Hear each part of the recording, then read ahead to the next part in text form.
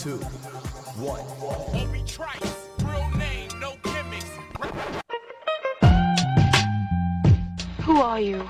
He had a voice that could make a wolverine purr. That's what I'm talking about, man. Wait a minute. I know you. Check out the name tag. You're in my world now, Grandma. I know that, dude. He's a modern-day Yoda. I'm your huckleberry. Allow myself to introduce myself. Greetings and salutations. We came, we saw, we kicked its ass. You're excited. Feel these nipples. That boy's good. Mm-hmm. Good and terrible. Well, I have a microphone, and you don't. So you will listen to every damn word I have to say.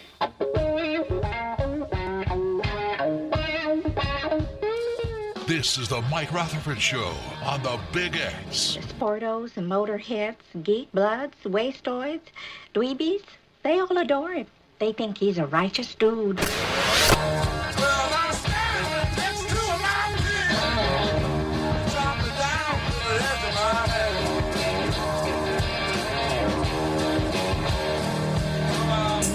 All right, there we go. All right. Welcome in, everybody. It is Monday, January 29th. This is the Mike Rutherford Show. We're coming to you from the world-famous University of Louisville College of Business Studios here in dark, depressing, gloomy, and hopeless Louisville, Kentucky. Cards fans, if you want to look for a competitive advantage in today's data-driven world, earn your master's in business analytics from the University of Louisville. You can do this in just 12 months. There's no previous coding experience required. To get started or learn more and to sign up for potential online or in-person classes, visit business.louisville.edu today. We're on the air today, finally, from 3:13 until 6 here on 1450 AM, 96.1 FM, streaming all over the land. You know it's better as the Big X. Mike Rutherford here with you on a sad Monday. Very sad. Before we get into just how sad, I'm not going to rant. Got to say hey to Scooter Dingus, a.k.a. Justin Kalen, who also does not want to be here today, which is fine. You've had a busy week, busy day, but you are here. You're taking one for the team today. We appreciate it. How are you? It's not that I didn't want to be here, Mike. I have some things I need to take care of that I was a little too lazy this weekend to do. I had 2 days off this weekend, which is a rarity. Actually, Saturday was my first off day of the year, so that was big time. I didn't want to do anything on Saturday. So I kind of put off all the things I needed to do this weekend. So I was hoping I could get them done early in the week, and that proved to not be the case. So it's nice of you to say that. I'll be perfectly honest. I don't want to be here doing the show. I would rather be doing just about anything else than doing this show right now. I was wondering about your mindset coming in here today because it was a worst case scenario, right? In terms of the weekend, in terms of your sports weekend, maybe not in terms of your overall life weekend, but in terms of your sports weekend, pretty gloomy. It's pretty bad. Yeah. I'm not happy. I don't blame you. I'm not. I mean, I said it on Friday. I thought this is what was going to happen. I thought we were going to get Chiefs-Niners. Mm-hmm. I thought that the 49ers would win handily. I was hopeful. I thought there was a shot, but I thought at the end of the day, the Lions will probably lose by double figures. They almost lost by double figures. Having it happen the way in which it did, I almost would have rather just gotten blown out. Like, this is the worst. Like, it's one of those games where instantly when it happens, you realize, like, this is one of those games that you're going to be talking about for the rest of your sports life. When the topic invariably comes up of worst losses, ones that just you never really got over, ones that stink forever, like, typically you kind of know when they happen that's going to be on that list forever. Like, UK 2014 for me, absolutely on that list. The Rutgers loss in football in 2006, you knew right away, like, this is not going to be forgotten. This one won't be forgotten, ever, for me. It was a rough morning. I woke up. It was really like I woke up and like you kind of forget for like 10 seconds, and then you're like, oh yeah, my life sucks. Like this is. I was supposed to be celebrating the Super Bowl. I'm supposed to be having the two. It's made worse because we've got Louisville basketball doing what they're doing right now. There's nothing to fall back on. I was looking forward to like 2 weeks of distraction. I mean, that's the worst part of it. Is like I said, I thought the 49ers would win. I thought it would be relatively handily. the way in which it took place put me in a position where I started believing. I'm not letting yourself celebrate. It's not like I'm gloating or thumping my chest or texting friends or anything like that. Like, you're very much like, okay, 30 more minutes. But you let your mind starts wandering a little bit. You start thinking about, hey, we already beat the Chiefs already. We could actually do this. Like, 2 weeks of hype. Who cares? Like, how am I going to do a radio show where I talk about U of L when all I can think about is the Lions? And then the second half happens, and it's like the worst thing that could possibly happen. I've seen fans of other teams. I've seen just general sports people be like, that's like the worst loss of all time. Like because the Lions, because you've never been to a Super Bowl before. You're the only original NFL team that's never played in a Super Bowl. We're playing in the NFC Championship for basically the first time in my life. I don't have conscious memories of when they lost to Washington in 1992. I'm sure I was watching, but I don't remember anything about it other than the fact that we got blown out. So, I've never been here before. And it's this crazy sequence of ridiculous decisions, ridiculously bad breaks, self-inflicted stuff, just a complete collapse results in losing by 3 points in the conference championship game. In a game where not only were you up by 17 points, but you felt like you were in complete control. I want to preface we'll talk about Lamar in a second, and certainly we'll talk about the U of L game on Saturday. More fun stuff ahead. I want to preface my comments with about the decision. I love Dan Campbell. Yeah, I do. I recognize that we just had the most fun season that I've had and the most successful season that we've had in my life as a Lions fan. And it doesn't happen without Dan Campbell's vision, the game plan that he set 3 years ago when he got the job, the foundation that he laid, the way that they drafted, their style, all of that made this season possible, getting to the precipice of going to the Super Bowl for the first time. Having said that, there were things that were done last night that I will never understand, that will stay with me forever, that I will just continue to be like, oh my, how do you make that decision? How do you do that? Why do you do that? And it was, speaking of things that happen and like instantaneously you see, like, I'm never going to forget this. The decision, because we'll talk about the decisions to not kick field. The first one. Well, I guess the first one was technically at the end of the first half when they could go for it. He elects to kick the field goal, make it a 3-possession game at the half. I thought it was the right move. The first one in the second half, I don't think I'll ever get over, because I had this flash. The moment that before they even don't convert, before they go out there to go for it on fourth down, where like, I feel like I'm going to be 80 years old and talking about this decision. And it's the reason why I've never gotten a chance to see the Lions in the Super Bowl, as I'm on my deathbed and be like, 3-score game, make it a 3-score game. And I know that he's probably, people are going to defend him on the text line. People have been defending him all day. And I get it. Like, it's an easy defense to say, well, you loved him when he was doing it in the regular season. How can you not love it when he's doing it now? You've got to dance with the date that brought you. This is the philosophy that got him to this point. This is the philosophy you have to go with. No. No. I love, like, most times where I'm watching Lions games, like the decision that seems crazy, I'm in favor of it. I'm like, cool, because it's typically goes hand in hand with the situation. And I know that the analytics say, in the situation that they were in both times in the second half, you're supposed to go for it. The analytics cannot be this straightforward, by the book, no nuance involved type deal. It's like saying, hey, it's 3rd and 9. You always pass on 3rd and 9, right? When there's 45 seconds left and the other team doesn't have a timeout. No, in that situation, you run.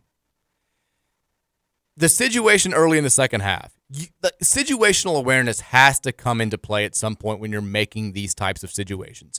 You kick their ass up and down the field for the first 30 minutes of that game. So much so that Kyle Shanahan comes out after halftime and he's like, we've got to score to start this half. If we don't score, it feels like the game's over. And that's what a 3-score lead in the second half is. It's suffocating. The Niners used 8 minutes of clock on their first drive in the third quarter, and they only got a field goal out of it. You're up 2 touchdowns. They've got a 45-yard field goal to get it back to a 3-score game. And again, 3-score game, second half, 22 minutes to play. That's a suffocating deficit. That is very much, you're putting the opponents on their heels. They are desperate to score. They are panicky if they don't get a score on every single possession. Kick the field goal. Make it a 3-score game. Is that how you felt in the moment, too? Yes, 100%. Keep the pressure on them. Because, look, they came down. They had to fight for every yard they got on that first drive. And then you held them to 3. You came right down. You did exactly what you've been doing to them in the first half. You marched right down the field. You converted a couple of third downs. If you kick the field, you totally wipe out the mini advantage that they gained to that half if you equalize their points. It goes right back to where it was at half, and you've knocked 10 minutes off the clock. You got 20 minutes to kill before you go to the Super Bowl. Make them have this crazy comeback. And here's the other thing, too. San Francisco's not a quick strike team. They live and die with run to Christian McCaffrey, little run to Debo, quick throw for Brock Purdy. They're not going again, a 3-score lead for anybody in the second half is a monumental, no margin for error type outcome. For the 49ers, it's doubly so because they don't play, 80-yard pass, blah, blah, blah. You have to help them out to have them erase that deficit in any sort of fashion. And the Lions help them out in the most extreme manner possible. You make that decision to not make it a 3-score game. And I just don't a touchdown's better. Of course it is. But the field goal has the same type of effect where they're like, damn, we've got clock's an issue now. We got to get going. We got to move a little bit faster. And at that point, you feel the momentum's a real thing in football. You give them the entirety of the momentum. They have a mental lift. They've got a physical lift. The crowd gets back into it. And all of a sudden, they're thinking, hey, if we go down there and score here pretty quickly, all of a sudden, 1-score game. We get the ball back. After that, we get a quick 3 and out. Maybe they make a mistake. We got a chance to tie this thing up. We're right back in. And that's exactly what happens. I know Josh Reynolds should have caught the ball. I know it 4 times. God, that one especially, and then the 1-2 possessions later. I get all of that. You call the right play. Goff made a decent throw. Reynolds didn't make the catch. You put yourself in a position where that type of mistake can kill you. And I just don't understand it. They go down. They score. They already got all the momentum. Then Jahmyr Gibbs lines up in the wrong spot or runs the wrong way or whatever it was.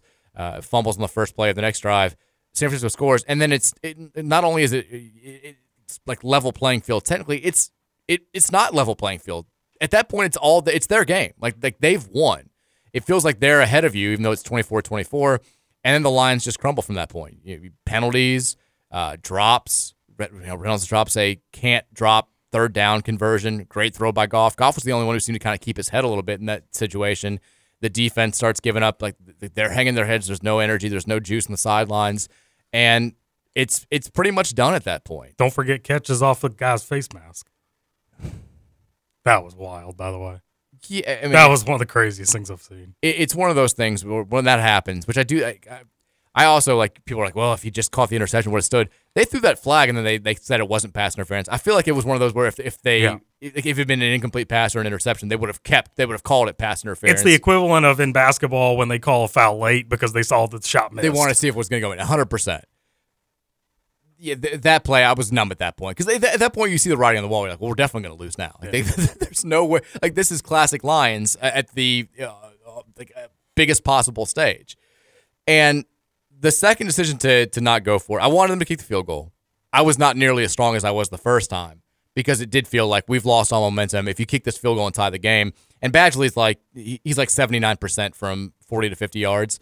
So it's not a guarantee that he's going to make it, but the odds are better of doing that than they are of converting. The Lions had gone for it on 4th and 3 or more. I think more than any team but 2 in the NFL this year, and they had converted on just under 30% of those tries. And the first one was technically 4th and 2. It was a long 2. It's basically 4th and 3. Yeah. So you're saying you have a 30% chance or just under 30% chance of converting on either one of those, and like an 80% chance of converting on getting the 3 points on both drives. I just don't understand. And again, it's not that simple. It's got to be more nuanced than that. And everything, just game feel-wise, had to say take the points that first time. The second time, I sort of get it where you feel things slipping away, and maybe a touchdown can get the momentum back on your side and put a little bit of pressure on them. But I don't understand. I love Dan Campbell. I get it. I'll never really get what's going through his mind. And then I really don't understand the decision to run for it when you're down 2 scores with 3 timeouts left. and put yourself in a position where if you don't score here, like, you've got no shot other than to get the onside kick, which has only happened twice in the entire NFL season. Man, I thought they had it, though. I mean, It looked so good. That would have been the only thing that would have made that harder is if they'd gotten it and then they would have revealed the replay that he touched it like half a yard short of where you the 10 yards, and it would have gotten called back. Like, that would have been the only thing that could have made last night worse is if I celebrated that. It would have been like the Louisville-Rutgers game in 2006 where the guy misses the field goal, but Louisville was offsides and he got a chance to kick the game winner again. Like, that was it was, at that point, I'm already done. But I just, they made some ridiculous decisions. Obviously, it could have gotten, those could have been nullified if the guys had just made some plays. If Gibbs doesn't fumble, if Kimball Lindor, whatever his name, the guy we got from the Bears who had the ball doink off his helmet, had just knocked that ball down. If the defense at any point in the second half had somebody step up and make a play, if the drops don't happen, all of that stuff, it could have, Dan Campbell could have been back to Gambling Dan. It was fun. Like, he almost kind of cost him this time. It's a talking point going into the Super Bowl. It took a perfect storm to lose that game, and that's exactly what happened. And now, I respect the hell out of Campbell. His message after the game, talking to the team, was like, "Look, there's no guarantee that we get back here." It's very easy as a Lions fan who's sucked, my entire life, to say, we look at the slow build. We win a couple of games at the end of his first season. We damn near make the playoffs at the end of his second. We're right here in the NFC Championship game in his third. It's only going to get better. Bengals fans, I'm sure, were saying the same thing when they lost in the Super Bowl a couple of years ago. You never know what's going to happen. You never know when a star player is going to get hurt at the beginning of a season. You never know if you're going to be you have 3 assistants that are interviewing for head coaching jobs because everyone sees what you're doing. Ben Johnson almost assuredly is gone. You're going to have to find a new offensive coordinator who's another brilliant mind. Jared Goff, can he keep this level of play up for a while? Like, is the downslope coming at some point? Can they keep just drafting as well as they've been drafting? And even then, you need a little bit of luck. You won a 1-point game in the first round of these playoffs. You won a 1-score game in the second round of these playoffs against 2 teams that were good, but both 9-8 teams entering the playoffs. Like, you may not get a path that easy ever again. I mean, look at Cowboys fans. I'm sure they weren't expecting to have. They haven't played in a conference championship game in 22 years. Stuff happens in the playoffs, and it's tough to even get to the playoffs. And so to have it all right there in your grasp and then just kind of piss it away is a very, very bitter pill to swallow right now. And it sucks. There's no way around it. This was so fun for me. The last few weeks have been the most fun I've ever had as a Lions fan, which is not saying a whole lot because there hasn't been a lot to compare it to. But see my wife get really into it. She's celebrating last night. My kids kind of get into it. I know John's too young to really understand, but heck, him wearing his jersey and saying "Go Lions, go" during the game, it was so fun. And we're talking about I got more texts from people that I hadn't talked to in forever last night. In the first half of the game, just checking the phone, and it was one of those last night very much so where I didn't have the heart to respond to anybody who was so sorry, bud. It's people who people I haven't talked to in years who are so sorry, man. I'm hurting for you. I'm I can't feign a response right now. I'm not going to send. So if I didn't text you back last night, my apologies. I was hurt. It was tough. I was very, very upset. It's been rare that sports have gotten me this upset in a while because Louisville hasn't been on that type of stage. And last night was bad. It was definitely the worst loss as a Lions fan, and it's going to be. You eventually I'll get to a point in a couple of weeks, maybe a month, where it's you'll remember how fun it was, and can you believe that they actually did it, and things are going to get better, and we have the 3rd best Super Bowl odds going into next year, and the early lines that are already out. But for right now, it just is man, no guarantee they would have won the Super Bowl. Certainly, they would have been a big underdog against Kansas City, but just to have that experience would have been so fun, and it just feels like you really, really let one go last night. What was your confidence level at halftime? I mean, I definitely thought that you knew a run was coming. You knew San Francisco wasn't going to go lying down, but it was higher than it would have been if we'd been going up against a Patrick Mahomes type team, somebody with that magic and that quick strike offense. I honestly felt I still feel, if you just don't play crap football for 30 minutes, you win. You have to play C football, maybe even C- football. Just don't give them the game, and you've got a really good shot. And they just gave them the game. It took an insane sequence of events for San Francisco to not just be, it was you had, if you kick the field goal, you're up by 17 with 20 minutes to go. Instead, your 17-point lead becomes a tie game in 4 minutes. And, yeah, I was not letting myself think too far ahead. But, I mean, 24/7, and you watch. It wasn't a fluky 24/7 either. We marched up the field every time we had the ball. Even the one time they stopped us, it was like we had a drop. Amon-Ra dropped a pass on second down that would have been a first down. We had a weird kind of play call. We tried to get a little too cute, and we punted from midfield. Like, that was the only time that we didn't drive down the field and score. And even when they held us to a field goal, like we were on the 2-yard line. If we had a little bit more time, we would have probably just punched it in for 6. And it's like we're in total control at that point. I was probably like a 7.8. They did do one thing that I really love to see in sports, and it's becoming more and more rare nowadays.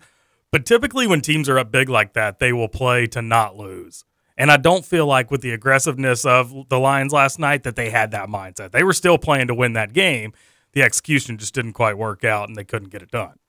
But I just feel like that's rare anymore. You rarely see teams that play to win when they have a big lead like that. Yeah, I mean, I wish that they had played not to lose at that point. Yeah. A little bit at least. There's a happy medium, right, between being bold and continue to – like there's a fine line between aggressiveness and recklessness. And I feel like we last night veered over into the reckless nature when it just wasn't necessary to. And I think, But, I mean, isn't that the identity? That's what it's been all year. Why change now? Because you have a Super Bowl to go to. It's got you this far, though. I mean, if those decisions have not. Like that's my point. Is like they've done it at times where it's been fine, but like you have to take into account the opponent, the situation. You're on the road in the NFC Championship game. It's not like there's a difference between going for it in that situation and going for it in Week 5 against the Panthers when you're playing at home, right? Like at some point you have to realize this is a better team. The books may say one thing, but my brain says we've controlled this entire game. They're not a quick strike offense. All we have to do is get through 20 minutes to win this game. Kick the bleeping field goal.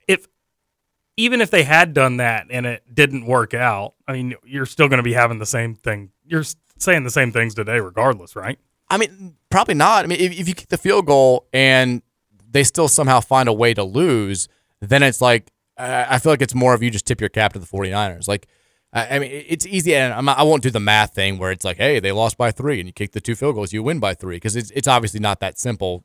A bunch of different things would have played out, and who knows? You know, maybe you kick the field goal, you up by 17. San Francisco still has a fluky play, and that was the thing too. Is like it wasn't like they just designed this crazy play and they got wide open. Like we had a pass bounce off a dude's head for a 50-yard, and then we just happened to Jahmyr Gibbs rookie moment screws up a play, doesn't have the ball secured, and fumbles right after that. And then at that point, it's game on. They've got all the momentum. They're playing at home. They've been the better team this season. It's you have to pick yourself up off the ground, and we didn't do a good job at that. Like we let everything avalanche, we let everything snowball, and it was uncharacteristic of that team. I know everyone will say it's characteristic of the Lions franchise, but it was definitely uncharacteristic of that team. And now, like, it's so hard, especially when you're not one of the big franchises that's out there, to just keep a team together, keep the core pieces, and then go out and get new pieces that you need. Like we need some guys in the secondary to help out. We maybe need a little help at linebacker. It felt so perfect in the first half. You also had the interception was Malcolm Rodriguez. Did you watch Hard Knocks a couple years ago when they were on? I didn't, no. He was kind of like the little star, like the lower drafted rookie who was just earned a starting linebacker job because he worked so hard and undersized, gritty, and all that stuff, like fully representative of the Lions mindset. And he became a backup this year, but he goes in after an injury, makes the interception. It's just like it felt like everything great was happening at the beginning of the game too. So my wife was supposed to take a work trip to Cleveland this week, and she really didn't want to go. Yeah, I don't blame her. She has to drive. She's driving like 10 hours over a 38-hour period. It kind of screws our schedule up. With I've got to cover the Louisville game tomorrow night at 9. We need some childcare and all. Like it just was going to be a disaster. And right as the game's starting, I think we're up 7-0. She gets the notice that people like there's been a COVID outbreak among her work group and they're not going to go on the trip, and she's like celebrating. She's like, Lions are going to win. Like everything was going right for the entire night, and then it didn't. I do think they'll have a good shot to be back. I think it's a fun franchise to follow. I still am happy about the direction the Lions are going, but my God, it was a tough one to stomach last night. It was pretty bad.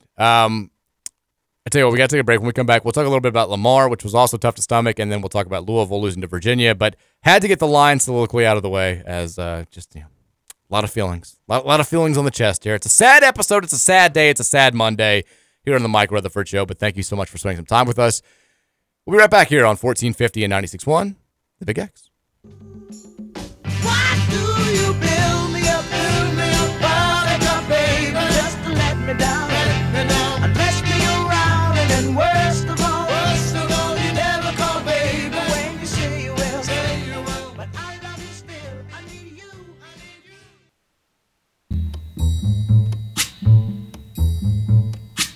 When the night has come and the land is dark and the moon is the only light we'll see. No, I won't be afraid. Welcome back in. Monday edition of the Mike Rutherford Show, 1450, 96.1, The Big X. Sad Lions talk to begin the show. How about some sad Ravens and sad Louisville talk to continue the show here as we roll on this gloomy Monday? It was the most excited I've ever been for a day of NFL football, the most anxious I've ever been for a day of NFL football, because you did have the Lions playing in the NFC Championship game, but also Lamar Jackson, Louisville's own, Louisville's favorite son, taking on the Kansas City Chiefs, the reigning Super Bowl champs, for a trip to the Super Bowl. All of the, wanting him to shirk the narratives that were out there about can't get it done in the playoffs, not really a quarterback, never be on that same level as Mahomes and those guys. It felt like it was all there for the taking. They were the favorite team. They were playing at home. And Lamar didn't play well. It wasn't just him. The Ravens did some very uncharacteristic things, and the Chiefs did what they do well, and the Chiefs are going to the Super Bowl. In both games, it did kind of feel like the deciding factor was the team that had been there before just sort of played its game, did what it did well, had the breaks, had the big moments, had somebody step up and make a play when they had to, and the team that hadn't really been there before looked like they hadn't been there before. Like the Ravens, stupid penalties, bad mistakes, Lamar looking a step or two off, coaching decisions being weird, not running. You're the best running offense in the NFL against a run defense that's not very good, and you run the ball, 12 times? Forgetting Gus Edwards exists in the first half. It was just a bizarre sequence of events for the Ravens, and at the end of the day, they lose 17-10. It does suck because now you've got, and you knew it was going to happen. The people who have been very quiet on the Lamar actually sucks front have been very vocal for the last 24 hours or so, people coming out of the woodwork, and it's going to be like this for the next year. I mean, and like he can go out there next year. The Ravens can go 17-0. He can lock up the NFL MVP for a third time. They can be the number one seed. They can roll into the AFC Championship game, and until he gets it done on that stage, people are going to keep saying the same things, and it does suck. Like I feel for him. I know that you could tell how much the game hurt him. He's been talking about going to a Super Bowl since he got drafted and not getting it done. It should not change the way that people view him, having one bad game on this type of stage, especially against a team like the Chiefs, who have 6 straight conference championship game, 4 Super Bowl in 5 years. But it's going to. Like it's going to be the narrative. Like it's an easy narrative to have. Mahomes just has it. Lamar doesn't have it, and that's why Patrick's playing for yet another Super Bowl championship. And if you want to buy into that, that's fine. There's really no way you can counteract it until Lamar actually does go to a Super Bowl, and he won't have that opportunity for another 12 months. I'm already so bored with the Super Bowl. Like, is it personal? Yeah. Like personal bitterness, personal saltiness. Yeah. But you would have felt like if you had Lamar, like that's a cool storyline to follow, and certainly he's the most exciting player in the NFL. If you have the Lions, that's a cool storyline. Them not being there, like all these fans. If you got the Chiefs and you got Taylor. You've got Taylor, who's probably not even going to be there because he has a concert in Tokyo. Yeah, but there was somebody that worked out her schedule. Jenna Bush Hager, I saw that. If everything lines up perfectly, yeah, she can be there. We'll see. And plenty of time. I'm sure we'll figure it out. And I actually don't hate the Taylor Swift coverage as much as a lot of people do. I'm fine with it. It's whatever. I just don't like the Chiefs. Like I think the Chiefs are corny as hell. I think they show their true colors. They lose a couple of games this year, and all of a sudden they're whining about every possible thing. Patrick Mahomes, worst bleeping call I've ever seen in my whole life. Like, shut up. Yeah, man. That whole thing was dumb. I like the Chiefs though. I hate the Chiefs. I don't know. I'm done with the Chiefs. I think it's because of Travis Kelce. I've always been such a big Travis Kelce fan. Yeah, I mean he's all that is man. I kind of the weird thing is I think he's funny. Like when I see clips of the podcast and some of the stuff off the field, like I think he's funny. when he's on the field, I think he's the corniest dude alive. Like it feels like 95% of what he's doing is for the cameras. Like he went over the top after they beat the Bengals last year with the whole like Burrow sit, like whatever the saying was, like going over the top, and then like yesterday like kicking Tucker's teeth, like throwing his helmet away and like doing all this. I mean, is it though? It's just kind of annoying. I thought it was annoying so I'm not a big Patrick Mahomes fan. So Travis Kelce did all that to Tucker stuff. I thought it was hilarious. And then Tucker kind of laughed about it and he came back to the goal line, put his kicking stick out. And then Mahomes picked it up and launches it back. So that's where I was kind of like, well, that's kind of douche. And he's trying to tell, Tucker's trying to tell him, he's like, your kicker's on the other side, in the exact same place on the other side of the field, doing the exact same stuff. Like this is every week, and the Chiefs have to be D-bags about it because the Chiefs are D-bags. And then, I mean, like I'll probably root for the Niners just because I don't have anything extreme against the Niners. Like, I mean, I guess Chubba Purdy, Brock's brother, did Louisville dirty a couple years ago, but outside of that, I don't really care one way or the other about him. See, I was going for the Lions if they won, but I'm going for the Chiefs now. I don't know what it is about the Niners. I just can't get behind them. I don't care. That's the thing. I don't care about the Super Bowl at all. Like it feels like yet another Super Bowl where I just don't have a rooting interest. I was a little intrigued a few years ago when Stafford was playing for the Rams, just because he was first year after being a Lion. You're kind of rooting for him, but also you're super jealous, and there's a little bit of pettiness involved there. But I don't have that much. I guess I'll be the standard fan who's like, oh, I'm going to watch the commercials and Usher and all that stuff. Like I'll watch the game, but it's just it doesn't have as much meaning as I was hoping it was going to. That was the only thing that was kind of a saving grace after watching the Ravens spit the bit against Kansas City was, hey, if the Lions win, there's no part of me in the back of my mind that's like feeling bad about actually winning the game. There's no part of me that's like feeling weird about having to cheer against Lamar. I'm like, I can just outright hate these guys. Like, this is going to be great if we actually get this done. And no, it didn't happen. It didn't happen at all. So NFL, all bad yesterday. The day before in basketball, hey, all bad as well. Not great, unless we're talking about second half victories, which Louisville did pull off. I mean, I get up. You're welcome, Card Nation. You're welcome. I stopped watching at halftime. Yeah, you did the right thing. Yeah, no, you were texting me watching the game. I'm like, buddy, you don't have to watch it anymore. I couldn't do it. After that first half, I just couldn't do it anymore. We're not going to have an in-depth conversation about the X's and O's of this game, Scoots. I need more than 4 buckets and a half. You're good to check out. Don't worry about it. You've seen all you need to see. But I mean, on Friday when Rashawn was in here, I'm sitting here talking about the game, and I'm looking at Virginia. We did like 10 minutes of actual talk about the game. It's a Virginia team that was terrible away from home. Like they had one win, and it was against Georgia Tech, and their 4 losses they had been just kind of shellacked. Like Notre Dame is a bad team. They beat them by 22 at home. NC State beat them by 16. Like they're losing those games by an average of 21 points per game, and they came into Saturday playing the worst offense they've been playing the entire season. Like could not make shots. Their front court players have been really bad. They're already like just an okay 3-point shooting team by Virginia standards, and they've been really bad recently. They scored 49 points in regulation against NC State in the game before this. Woof. So I wake up Saturday morning, and I'm like, like the spread went up to 9. It was 7 when it was initially out. Ken Palm sees it as a 6-point game. I'm not saying Louisville's going to win, but I kind of think they cover. And of course, it's the one time that I have a good feeling about Louisville basketball that I put in writing, and I sent out the tweet. I'm like, I kind of think we cover today. You fast forward like 20 minutes later, and it's 32-3 or whatever the score is, and you're like, this bleeping idiot. Like this is why you don't. This is why you keep opinions on the radio, where hopefully people have to search to find them, because I felt like the biggest moron alive. Louisville comes out and could not have looked any more listless in the first half. They trail 41-13 at halftime, which is one of those numbers where if you read that score 2 years ago, it like wouldn't compute. And now it's just another one of those things where it's like, oh yeah, it was terrible. We're making history again. The 3rd largest halftime deficit in the history of Louisville basketball. The only one that was significantly larger was a 32-point halftime deficit in 1938. This is before the classic 41 team. They trailed Bradley 44-12. On December 10th, 1938, Bradley did go on to win that game 71-26. So, look, we had more fight than we did in 1938. I can say that definitively. Louisville comes out, and they played hard in the second half, and they did some things well, and they came out with energy. And it's like, why don't you just do this in the first half as opposed to when you're down by 28? They won the second half by 11. Who cares? 69-52 was the final score.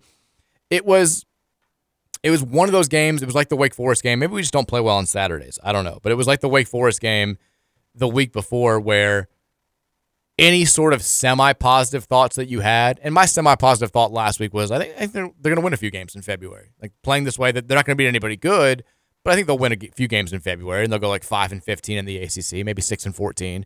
And for some people, that'll be good enough. For me, it's not close to being good enough.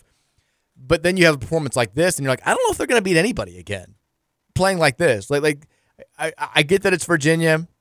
I get that they've been a thorn in our sides. This is not a Kenny Payne thing. The lopsidedness is a Kenny Payne thing. But the fact that Virginia's coming into our place and beating us, every Louisville coach since we joined this conference has had that same issue.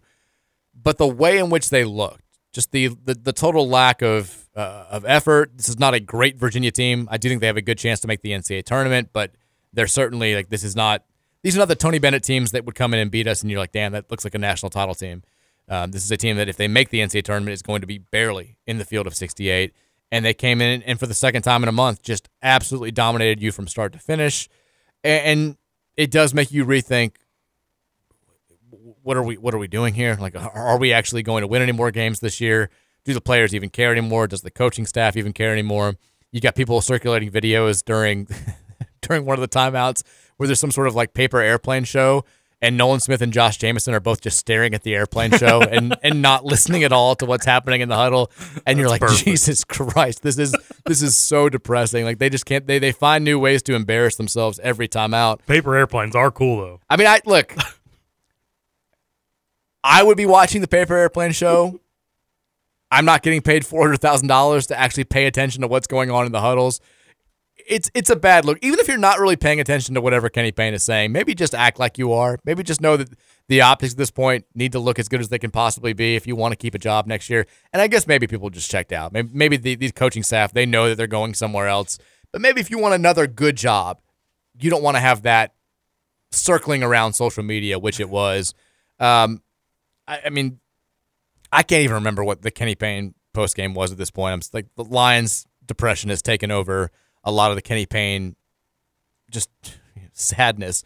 But it did feel like a pretty standard postgame press conference where he talked about it. I think he said, I'm not discouraged, I'm embarrassed was the big thing that came out there. I mean, he also did the whole thing with Tony Bennett again, where like he's laughing it up and he's bro-hugging it up, and I know it shouldn't bother me as much as it does, but it does. And I've been saying this for 2 straight years now where I'm like, maybe don't just look like this is the funniest thing in the world when you've gotten your ass handed to you on your home floor in front of 35 people and you're getting paid millions and millions of dollars to do this, because this sucks for everybody involved. The difference between us and you is that we're not getting paid handsomely to do this. When you get to stop, you get to go be super rich for the rest of your life. We just have lost years of our fan life. Like this is maybe take it a little bit more serious. And I think it's a coping mechanism for them. I think it's a little bit of a defense. It's like people who, when they get nervous, they laugh, like they can't help it. You kind of smile. I feel like it's something similar with him, but maybe just do whatever you can to just give a blow by handshake. Just move on. Like just act like this means something to you and it hurts. I know it does. It has to hurt. Like this is a prideful person. This is a guy who's been competitive his whole life. Being 10-42 has to just be eating at him. I would hope so, but maybe just let us know that beyond the shadow of a doubt. But it was,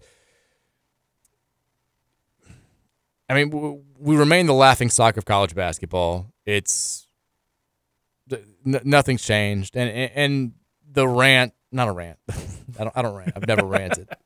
But the spiel that I went on last week, both on this show and on the podcast on Friday, it felt even more apt after Saturday, where it was like, we just have to get through this. Like, there's nothing else that can be done. I know we're going to continue to debate head coaching candidates. I know, Chris Beard, how much can you put up with? Will Wade, how much can you put up with? Hey, what are you hearing about this guy? What are you hearing about that guy? And I know that that's going to dominate this conversation for the next month and a half. But as far as debate about Kenny Payne and to a lesser extent debate about Josh Hurd, nothing's going to get solved. Like there's any sort of resolution, any sort of climbing out of this hole won't start until the day after or the day of Louisville's loss in the conference tournament. And until then, there's nothing you can do. Like, there's nothing any of us can do. And I know, like, look, we have a job to do on the radio show. You're going to listen to us. We're going to talk about candidates. We're going to talk about everything that's going on with the program. At the end of the day, it's like, this is over. This is done. It's terrible. It's been consistently terrible. If it's getting better, it's not getting, it's not improving nearly enough. And you just kind of can count down 6 weeks.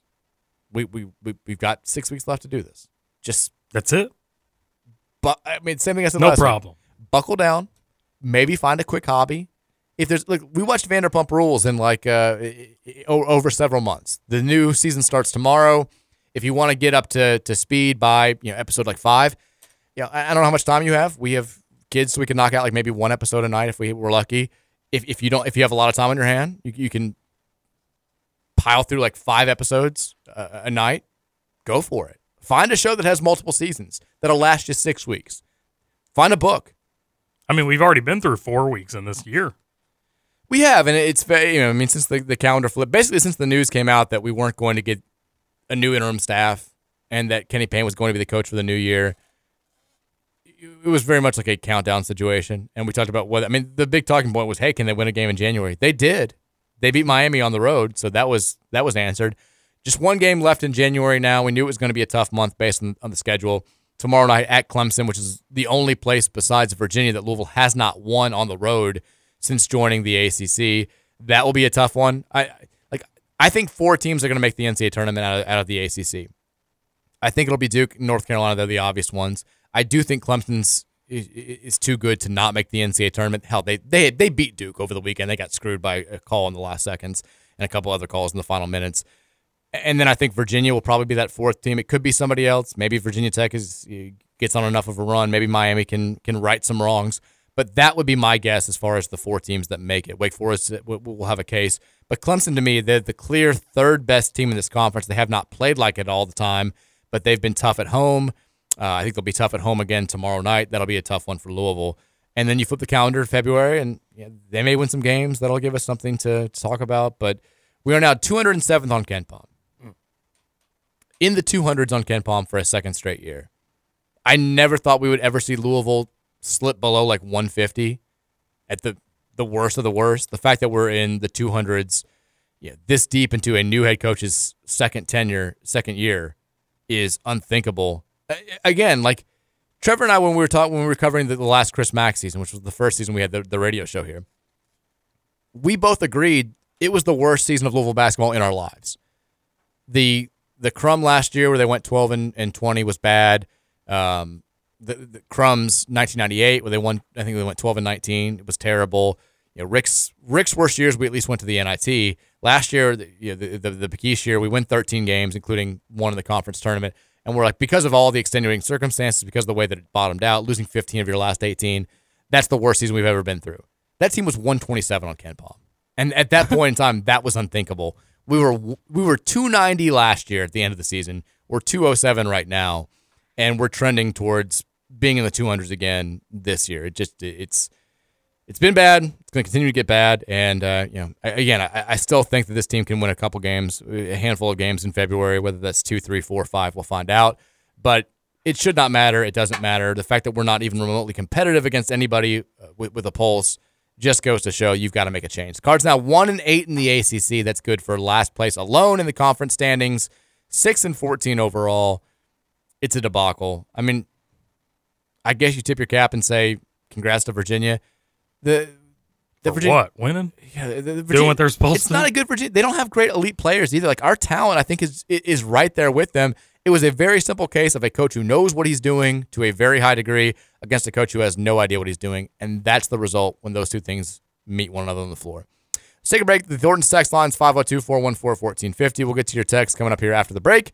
It's the Mike Rutherford Show here on a Monday on 1450 and 96.1, The Big X. Darling, stand by me. Oh, stand by me. Oh, stand.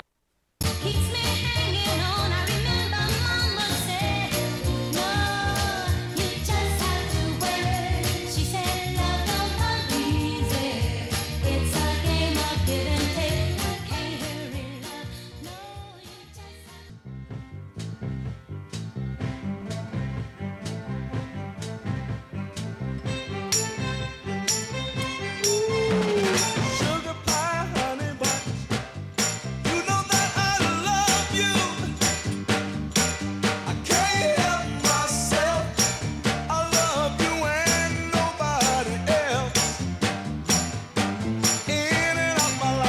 back in. So I was just doing some research on Micah Tyler during the break of when the devil going to try to get me, going to praise the Lord. Oh, yeah. Guess where Micah Tyler, if you had to guess where Micah Tyler's from in America, where would you go? Oh, man. Based on the little that we know about him. You're not going to say like New Hampshire, right? So I know Stephen McWhirter, who's in that concert with him. He is from Louisville. Okay. Micah Tyler. He's not from Louisville. A name like that, I would guess Arkansas. I mean, right area for sure. Beaumont, Texas. Should not be a shock. I think that he's from Texas. He became a youth pastor after graduating from high school at the age of 18. Wow. He also drove a food delivery truck for his father-in-law's business before turning to music full time. And he also wrote a banger that we got on a commercial. He did. His album New Today in 2020 reached number 25 on the Billboard Magazine Christian Albums chart. Wow. It's got a lot of good hits. He's got some bangers for sure. He also once lived in Buna, Texas. Are you familiar with Buna, Texas? I am not. Are you? I'm not. But it is just found that fascinating. It's a population of 2,137. Buna, Texas. Smaller than Pekin. Located in southern Jasper County. Just giving you some Micah Tyler facts here to avoid talking about sports a little bit longer. He's got a lot of music videos out there. I'm going to have to watch more. I need some more Micah Tyler. I also didn't realize that he's not the only person to do this song. If you type in, like, Devil Gonna Try to Get You, Gonna Praise the Lord, a lot of people have done this song. But it's his. None as good as his. No. Released 2023 from the album People Like Us. He has his own music video. I want to watch the music video during the next break. I know the devil's good. The first line is, I know my God is going to fight for me. After that. Just letting you know. I need to know more about this song. Chris the Plumber has weighed in. Starting to think that the NFL is really rigged, Mike. Taylor Swift can suck a fart. That's Chris the Plumber's take. There are so many NFL's rigged people out there. Can you imagine? I mean, it is insane, too. I do love the people who are like Aaron Hernandez when reading the 2013 script. It's like, oh, God.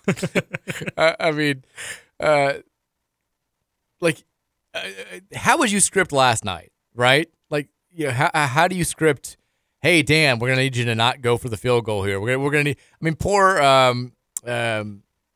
Kimball Vildor, the Lions player who had the ball go off his helmet. He's like reading the script. He's like, what the hell, man? Like how am I going to pull this off? Also, why does it have to be me? Why can't it just like bounce off my hands or something? Like, no, it has to be the helmet. I was shocked. So like all I did was tweet out one of the Ravens Lamar Save Us America videos that was going viral on TikTok all weekend, because some of them were really funny. And again, like I've got nothing against Taylor Swift. I don't even mind like the NFL showing her a bunch during games. I'm like, she's pretty famous. I get why they would do it. It's like a 5-second cutaway, and then they go back to the game. It's like you're missing action. Well, you got to think how many people that are now tuning into the NFL because of Taylor Swift. Sure. So they're going to want to see Taylor Swift. But so you kind of got to balance. Like I'm not. I want to watch the game, but it's not like showing her for 5 seconds. It's like showing a player's parents. Like as long as you're not costing me time of actual game on the field with your cutaway, I'm. It's whatever. Like I can do anything. I can just look the other way for 5 seconds if I'm that upset about it. Yeah. But I posted one of the videos, one of the cool ones, just being like, I think this is the best edit. And there were, I guess, when it kind of made the rounds a little bit. And there were so many people in my mentions who were like, Kelsey and Taylor, this is all like a psyop. This is all like a government plan thing to try and boost. This is all, it's part of a plan that the NFL and the government are doing together, because they're losing conservative viewership and they're trying to get more liberals involved. And Kelsey's like he's got the Pfizer advertisement going. Like it's all part of a plan. And I'm like, wasn't the NFL the group that 3 years ago we were talking about how, you know, Colin Kaepernick has been blackballed and all this stuff, and he's not allowed to come play. And it wasn't exactly like a bastion of liberal glory that the NFL, it never has been. Like, I think like 95% of NFL owners will probably vote for Trump in the upcoming election. It's not like this is some sort of liberal cabal that's trying to have this gigantic, I don't really get it. And, you know, conservative, I thought there was like a let's cancel the NFL movement a few years ago when everyone was doing like the take a knee thing. And I mean, the NFL can do whatever it wants. The NFL can piss off both groups equally. Mm-hmm. It could have somebody poop on the American flag and somebody come out and like, you know, poop on an LGBTQ flag and like, liberals and conservatives are like, hey, that's terrible, that's awful, and then like they're still gonna watch football. That's what we've learned. I know, I guess 2-3 older guys that will not watch NFL because of the whole Kaepernick thing.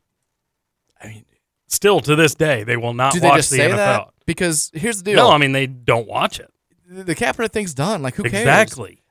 But he took a knee. When we talked about it, like, in 2023 or 2022, I guess, going back to the last year, 76 of the 100 most watched programs on TV were NFL games. Mm-hmm. Like the games last week, the amount of millions of people that are watching this. Like, Americans are unified on basically nothing right now. They are unified in their love, or at least their appreciation or their fixation on professional football. It's like the one thing that people still watch live on TV in crazy numbers. The NFL, I mean, they screw up every postseason. There are terrible calls. There's mismanagement. They piss off conservatives. They piss off liberals. They piss off everybody. And the next week, we're right back to being like, okay, let's do it again. Like, F you, see you next week. That's the Larry David meme in like real time. If something crazy happens in the Super Bowl that pisses off everybody, we're going to watch the Super Bowl again next year. Like, it's not going to stop anytime soon. Hopefully we don't get the referee for the Super Bowl from the Chiefs-Ravens game. God, I know. Dude needed to hit puberty. That was first down. It was annoying. It was ugly. Texture says 502-414-1450. Blame goes more towards player execution with critical drops and a fumble than Dan Campbell. You can't change your coaching philosophy in a playoff game just because you're scared. Look at the Ravens, a well-balanced offense with an excellent power run scheme. They completely changed their identity to a pass-first team just because they fell behind by one score. Forcing Lamar to drop back 38 times against an elite secondary was coaching malpractice. You stick to the identity that got you there. I agree with part of that, but again, like, it's not like the Lions were just going for it willy-nilly during the regular season. I watch this team every single week. He seemed to have situational awareness every time he made one of these decisions. And like, I would say 90% of the time I agree with, even when it didn't work out. This was one of those where I was, no, you cannot do this. You cannot. It's a make it a 3-score game in the second half of the NFC Championship on the road against a team that is not great at playing from behind. Like, it's logic at that point. It's not, you can't just say, like, we go for it every single time. They don't go for it every single time. They kicked it at the end of the first half because it was the right thing to do. And it was a nice showing of situational awareness there. You knew the 49ers were getting the ball to start the second half.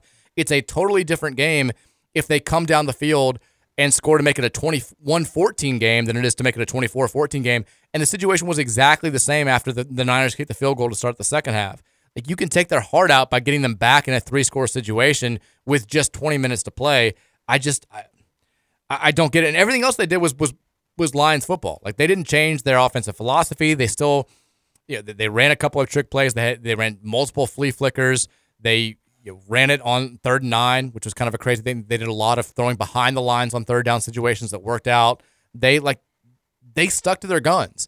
It was just those two decisions, and then the decision to run the ball and then use a timeout at the very end of the game that were, I think, coaching malpractice. And again, I didn't hate the last decision to go for as much as I hated the second one because you'd already lost the momentum at that point and you were kind of desperate to get it back.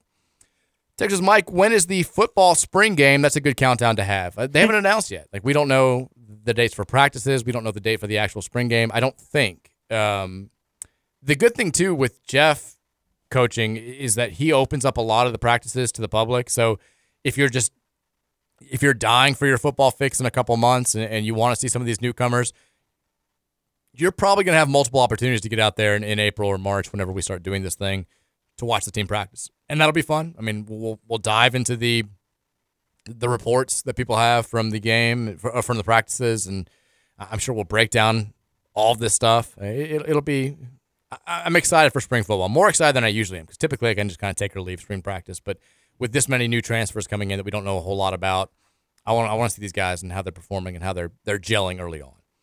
Texture says, Mike says, find a book until KP is gone. I say read my book, The Misery House, available on Amazon. I promise that I'm much better than KP. There it is. The Misery House. The Misery House. That sounds like kind of... Is it about the Yum Center? Are you a Louisville basketball writer? It kind of feels like this could be appropriate. The Misery House. We'll check it out. Texture says, 1, this sucks. What an awful sports weekend. The worst I've felt since the FSU loss.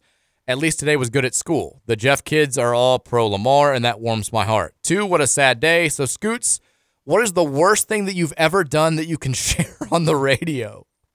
The worst thing I've ever done that I can share that's on the radio radio. Appropriate. Oh, man. Let me dig in the memory banks for that one. Maybe we'll get you that in hour 3. Nothing. The fact that nothing comes to your mind really quickly is probably a good thing. The dumbest thing? What was the question? The worst thing. The worst thing. Yeah, I'll have to think about that. I can't think of. I was trying to think of like if I could have a submission too, and I can't think of. Question 1 for you, Mike. I know, but I'm just trying to think. Like, what would I say? I mean, I know I've done bad stuff, but no, like like standard bad stuff. And, some stuff I don't want to talk about on the radio. Not like it's illegal or anything, but it's just, we're young and gross. Texture says, yes, they are still making new episodes of Who's Line. Wow. I like that the Scoot Hater still even signs text like that with Scoot Hater. He has to let us know. It's like UK fans when they're not talking about a UK topic that just still have to let you know that they're UK fans. They're like, like, hey, Mike, UK fan here. Sorry your grandma died. I'm like, you could have just said like, sorry your grandma died. I don't need to know who you are. But they do it with every single thing. It's like, Mike, I'm a UK fan here, but yeah, I did think 9/11 was terrible. I'm like, okay, I agree. Like we don't your fan preference does not matter at all here. Well, if he signs every text with Scoots Hater, I guess I'll continue my tradition as well. Suck it, Scoots Hater. Yeah. Texture says, I think that Goodman is jealous that John Rothstein has surpassed him in terms of breaking big college hoops news. Yeah, Rothstein's more of the scoops guy now, I feel like, which I guess comes to the territory when you're texting every single head coach every single morning. Rothstein, I mean, I hate the lines that he gives out for every coach, like when they have a big win, like Mick Cronin, more consistent than a few good men on a Sunday afternoon, or like all the ones that he does. And I hate that he's constantly promoting his merch and stuff, but I have to keep following because he does break news, and sometimes that is involving Louisville, or sometimes it's involving something else that I care about. So you kind of have to like just filter through. What's worse, that or Jay Billis tweeting out his little rap lyrics? I don't mind that. It's just they're so dumb. It was funny thing like 10 years ago. Yeah, it was fine like 10 years ago, but now I don't even. The thing is, I don't even see it anymore. He tweets at like 6 a.m. He does. Yeah, it's early. It's like I never see it, and it's one tweet. You can just scroll past it. But Rothstein, it's like he spams you. Like Saturdays, like all the games are happening. He's like, "Here's my Fred Hoiberg line. Here's my Fred Hoiberg T-shirt." Some people have hobbies. I watch college. I'm like, okay, like just it's a little old. Text says Goodman trying to figure out his niche after ESPN fired him. It's the gif of Mac from It's Always Sunny where he's saying, "I'm playing both sides so that I always come out on top." So that's good. Text said, did you see J-Bone calling for Campbell to be fired after last night? Clown. No, I did not see Jared Stillman calling for Dan Campbell's job. I mean, if you take Jared for what he is, like I could never listen to Jared's radio show because he's like, this is who he is, like this is what he does on a daily basis.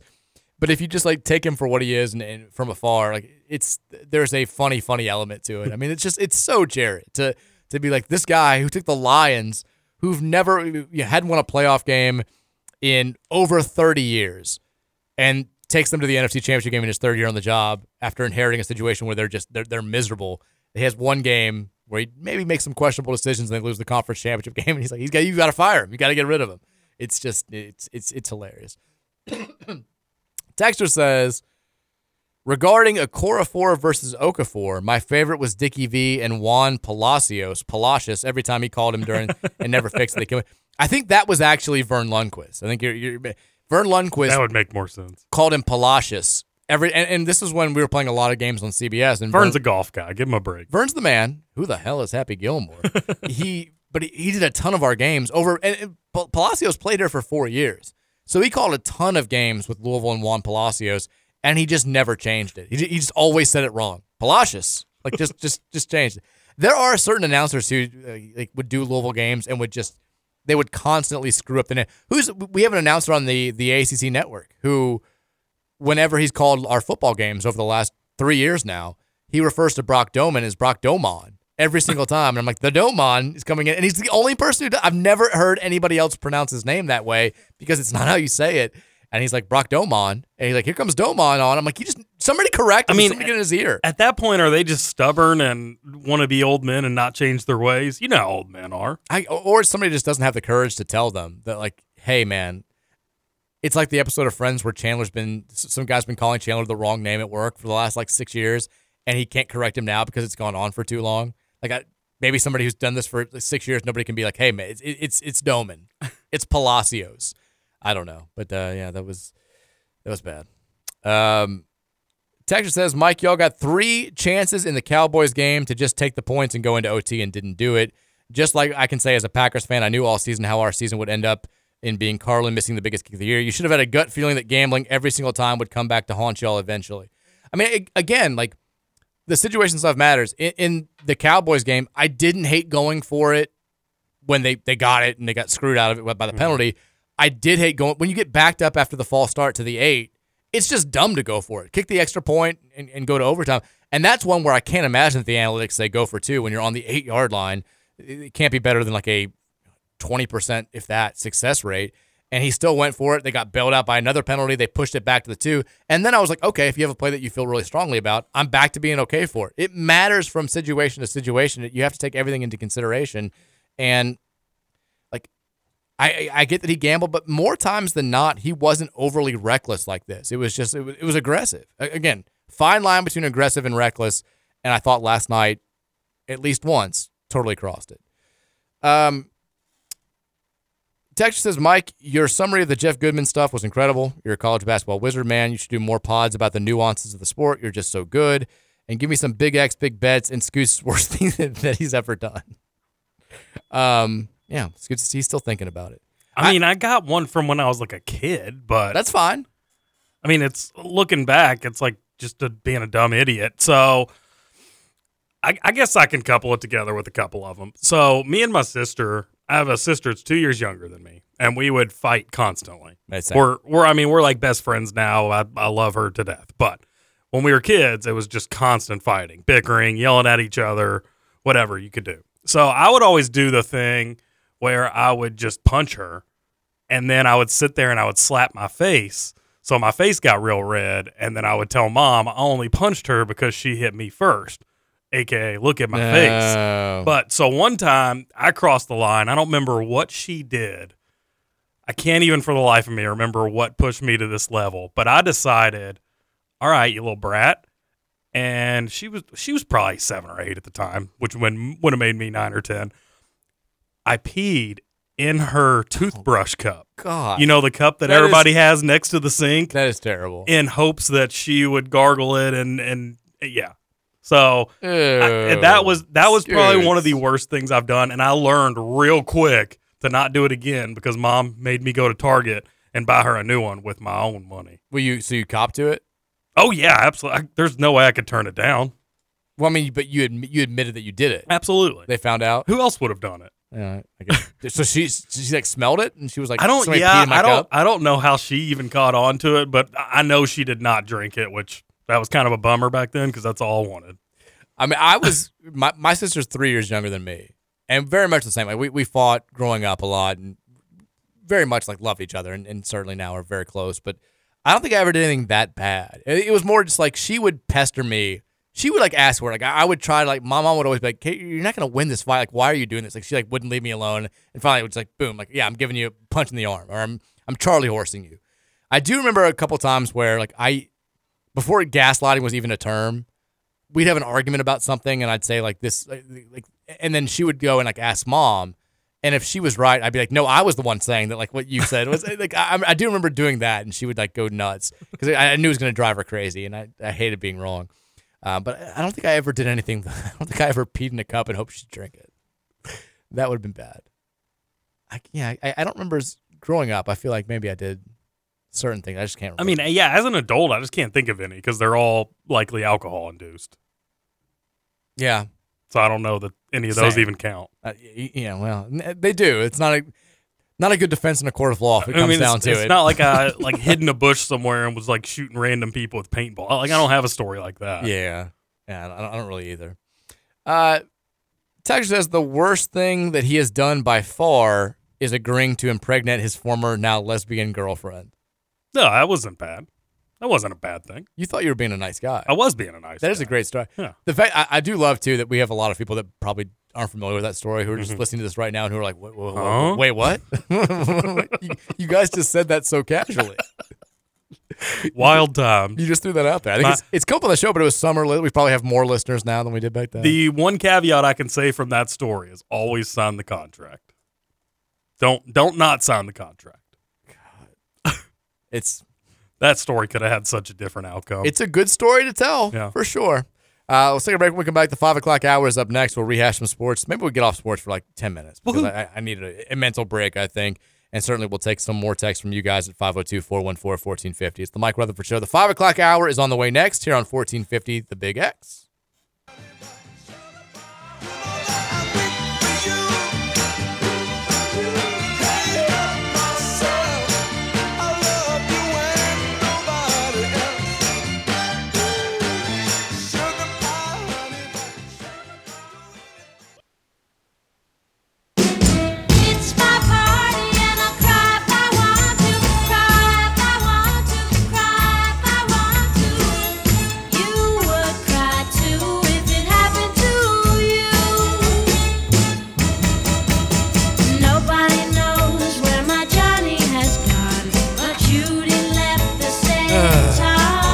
Appropriate start to the 5 o'clock hour. Doing some crying today. Lions lost, Lamar lost, men's basketball team lost. Women's basketball team won yesterday. Continuing the good vibes going at the KFC Yum Center, on the women's side at least. But it was a sad weekend overall. I got a little bit of breaking news here. I can't wait. Gil is listening to the show. Gil! He does not listen to sports talk radio when I'm on. Love you, Gil. So this is a big moment. I only know because he told me I was nasty for peeing in the cup. That's pretty nasty. I guess he didn't know that one. A lot of other people are listening to the show, too, because I've had several texts now for people who I don't know this Scoot impregnating a ex-girlfriend who was a lesbian story. And I love, we're talking about it after the break, and then Trey, from the other room, Trey Ryan's like, I don't know the story either. Everyone just, basically it was, I think, if I remember correctly, relatively straightforward. A ex-love of yours had become, was a lesbian. Mm-hmm. And wanted to have a baby, and they wanted to, you were going to have sex with her to impregnate her. Correct. And then they were going to raise the baby together, and that was it. But there was a contract involved. That I wouldn't be liable for. That you weren't going to be involved in this. You signed the contract, and then we never signed the contract. Oh, you didn't sign the contract? No, which is the scariest part. That is pretty scary. And then they ended up breaking up anyway, and so the deal was off, right? Well, no, so we tried a couple times. Oh, I forgot this part of the story. We had tried a couple times, gone through the whole rigmarole, and then we were waiting on test results, and she let me know that they were no longer together. You were waiting on test results to see if she was pregnant. Correct. And that's terrifying. There was no contract, and she told me they were getting divorced or whatever, so I was kind of in the dark, oh God, hopefully this didn't happen. Would you have been okay with a baby out there who technically is half of your DNA that you just wouldn't have had a relationship with? At the time, I thought so, but the more I've thought about it over the years, that would have been really tough to see. I mean, because I would have watched the kid grow up on Facebook, would have looked just like me, exactly, knowing that it's me. Yeah, and he's like, and I've always wanted a kid, so that would have been really hard. Pick up on some mannerisms. Yeah.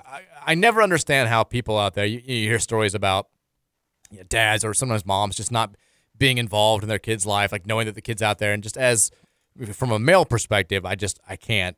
I don't understand how you could ever deal with it. And again, your situation's different. It's not like you're abandoning a child that you knew was going on. But for those people who do, somebody gets pregnant and you're just I'm this kid's never going to know me. I just don't know how you can. It would have been tough. Deal with that. It's a unique situation. It would have been one of those situations when the kid was 18. I'd have been like, okay, I guess I'm ready to meet this little guy. Because at some point, they probably would have been I'd like to know who my father is, and I'd like to, kids get curious at a certain age. They want to know what was going on, and that would have been an interesting situation for you. I don't think that it sounds like that situation wasn't thought through all the way by a lot of parties. No, it wasn't. Because clearly, there was probably a good breakup for all involved. Well, it was kind of like you mentioned Ted 2 last week. It was kind of like Ted 2 where they felt like all they needed. Did I mention Ted 2? Yeah, we had brought up Ted.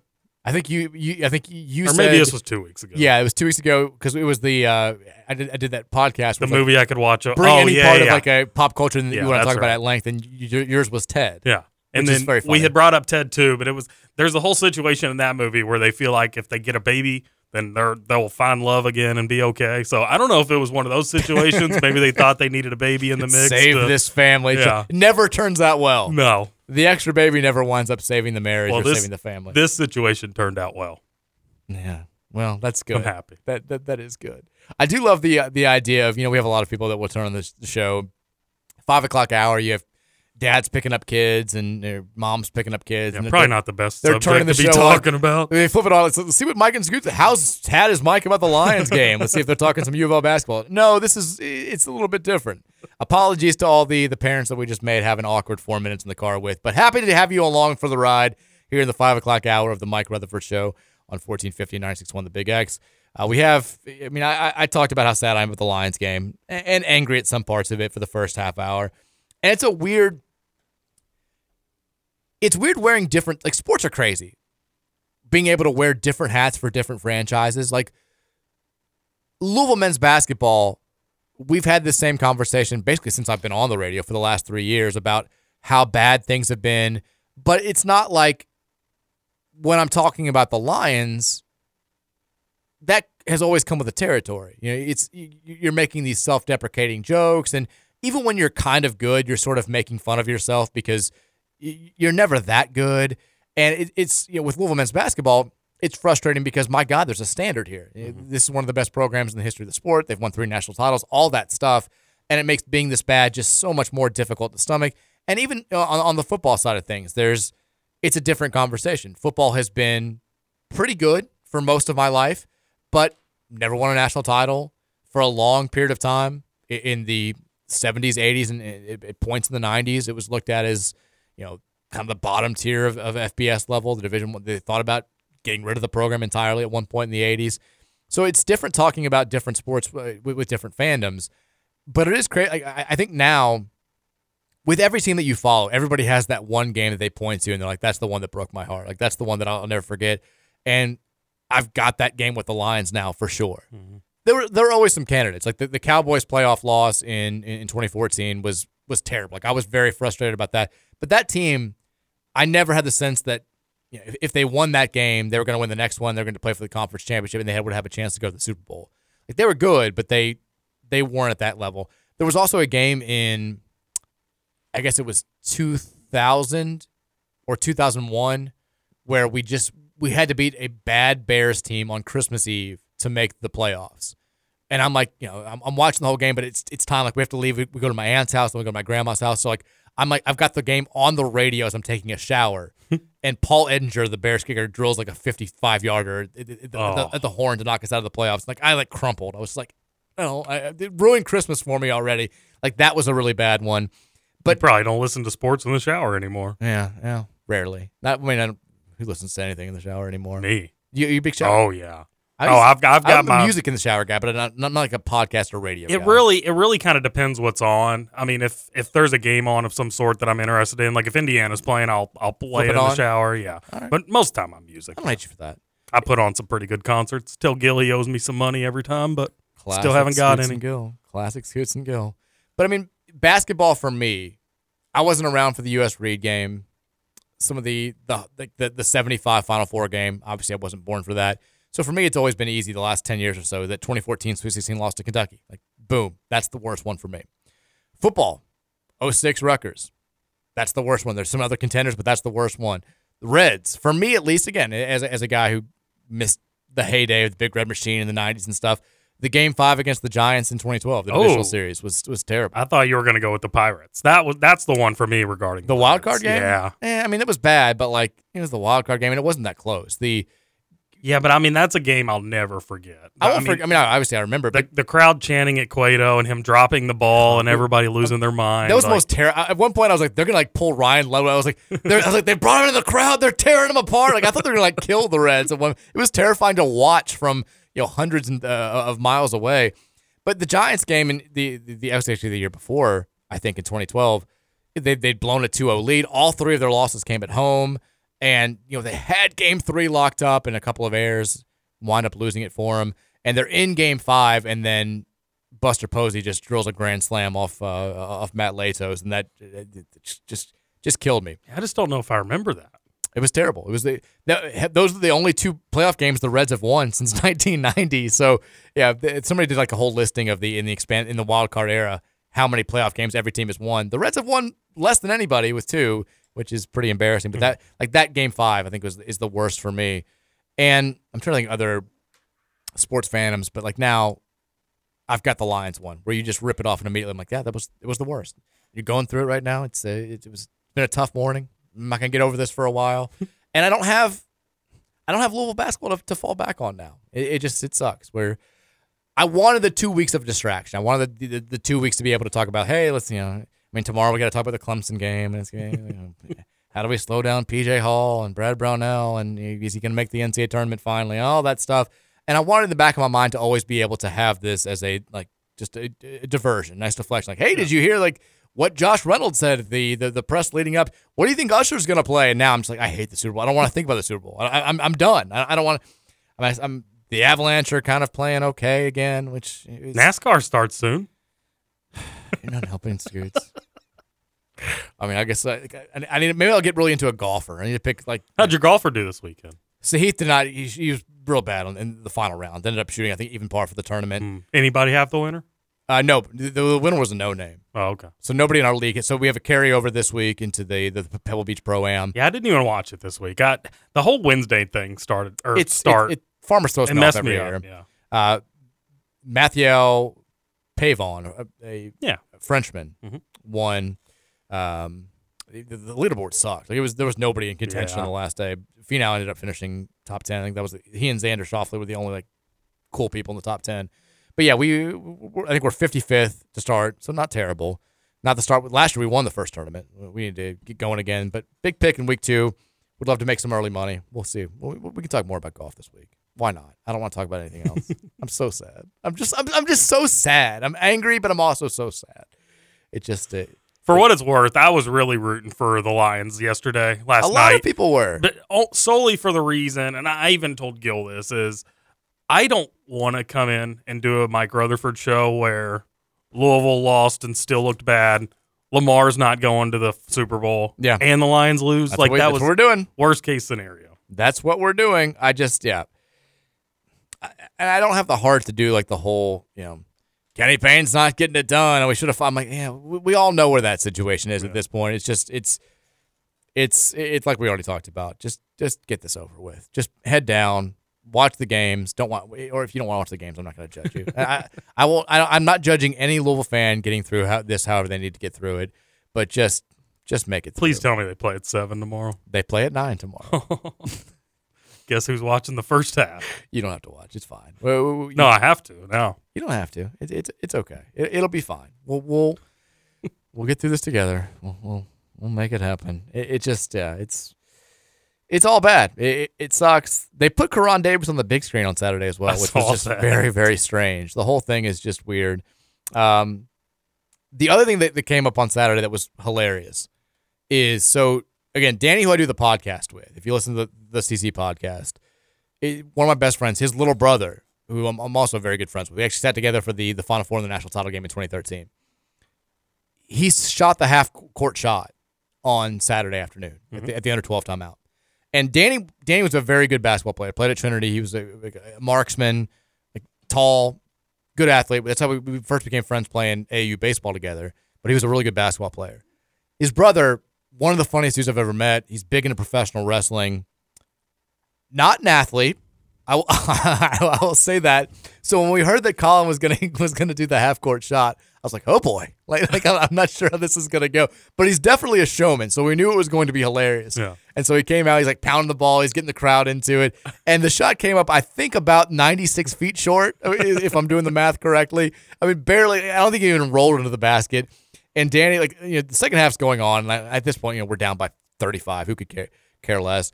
And Danny's just showing us the text from his family, his extended family group text, this video, because we have friends that are at the game that are sending us the video of it, and his cousins are just like, oh my God, this is the most, you've embarrassed the family name. Danny can't do the podcast anymore.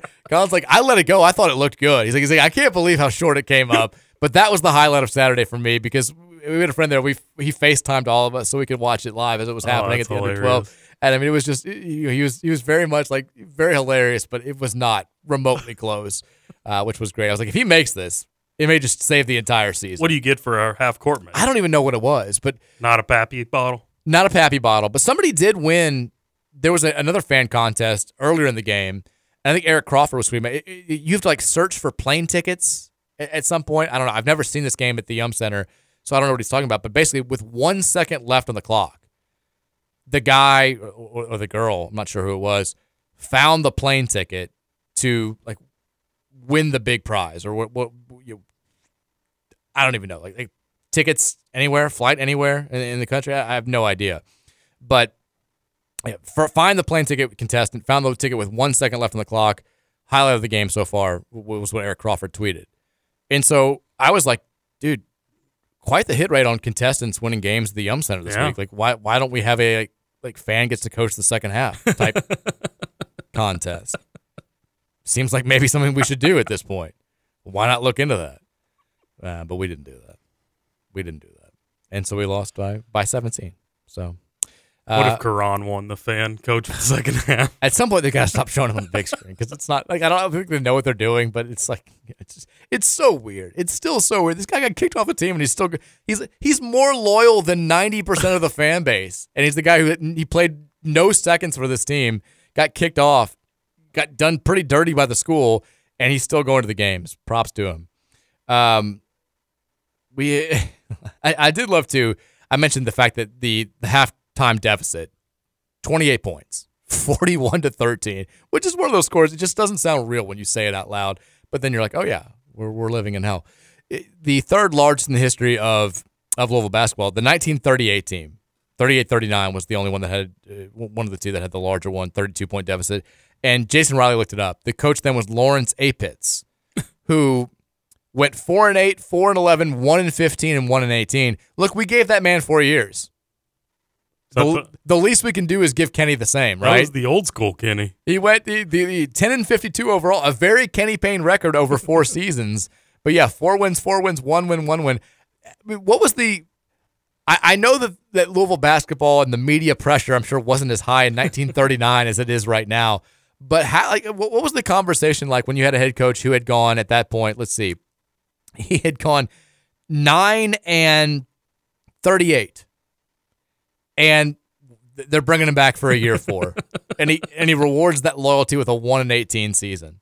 That had to have been a tough sell. Lawrence Apitz, probably worse than Kenny Payne. I think we can say that effectively. Can I also say real quickly, because everyone keeps tagging me in these debates, Kenny Payne is absolutely worse than Steve Kragthorpe. Everyone's like, he's our Kragthorpe, and I get that. Like, Kragthorpe was the worst in football that we've seen since in like the modern era. I guess Ron Cooper would have an argument as well.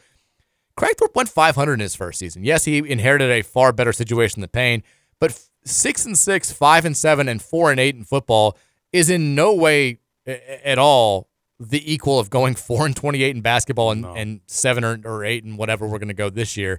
Like, Kenny Payne's 10 times worse than Kragthorpe. I'm not saying put some respect on Kragthorpe's name, but my God, like, it's not even a debate to me. Gary Parrish also chimed in on Saturday. I thought this was interesting to say, like, this is the point that I made 6 weeks ago. If Louisville thinks that it's doing right by Kenny Payne by letting him finish the season, it's not. He trends on social media after every single humiliating loss. The kindest thing that the school could do for all parties is to remove him. It's a debate that I assume at this point that Payne's going to get the rest of the season. If that's still up in the air, I don't know how he's gotten this far. I mean, Josh said at the end of December, this was about a month ago, I guess a little bit less than a month ago, where he was like, he's not getting fired. We're keeping him to start the new year, but made it a point to say, we're not keeping him through the rest of the season necessarily. We're going to keep him through Since that happened, we've won 1 game. Since the Kentucky game on December 21st. We had the 2-week break before Virginia. We have gone 1-8. And let's see. All of those losses, every single one, besides the NC State game, have been by double digits. So you're not like coming close. I know we try to take some moral victories out of the Carolina and Duke losses. You lost to North Carolina by 16. You lost to Duke by 14. That's not a great showing by any stretch of the imagination. So if you were going to fire him before the end of the season, you've certainly had a lot of justification over the last 3 or 4 weeks. my assumption at this point is if it hadn't happened yet, they're giving him the rest of the year. And if not, then what good does firing him after a loss to Boston College on February 13th do? Happy Valentine's Day, everybody. We're getting a new coach for 3 weeks. That's what everybody would love. So, See what I did there? Yeah, this whole debate, I get why it's alluring for people. I get that everyone's out for blood right now. I understand it. I feel the same way, but it's just, there's no point even having it. Like, he's here. We don't need to do this for the next month and a half. I still think, I'm calling my shot here, we're going to win at least one game in the ACC tournament. Because by the time you get to that point, everyone's going to be like, today's the day we've waited for. 2 years. It's time to finally turn the page. It's the last game with Kenny Payne. And we're going to go out and we're going to beat Georgia Tech by like 17 on a Tuesday afternoon and then have another day. And everyone's going to be like, oh, we may win the second day. We may win 2 games in the conference tournament just to prolong this thing because that's where we are right now as a fan base. Whatever can go, quote unquote, wrong, even when it seems like it's a good thing, is going to go wrong. I can't wait for it. Speaking of head coach, who was the candidate on Friday? Flip back. I think it was a big one. I missed it.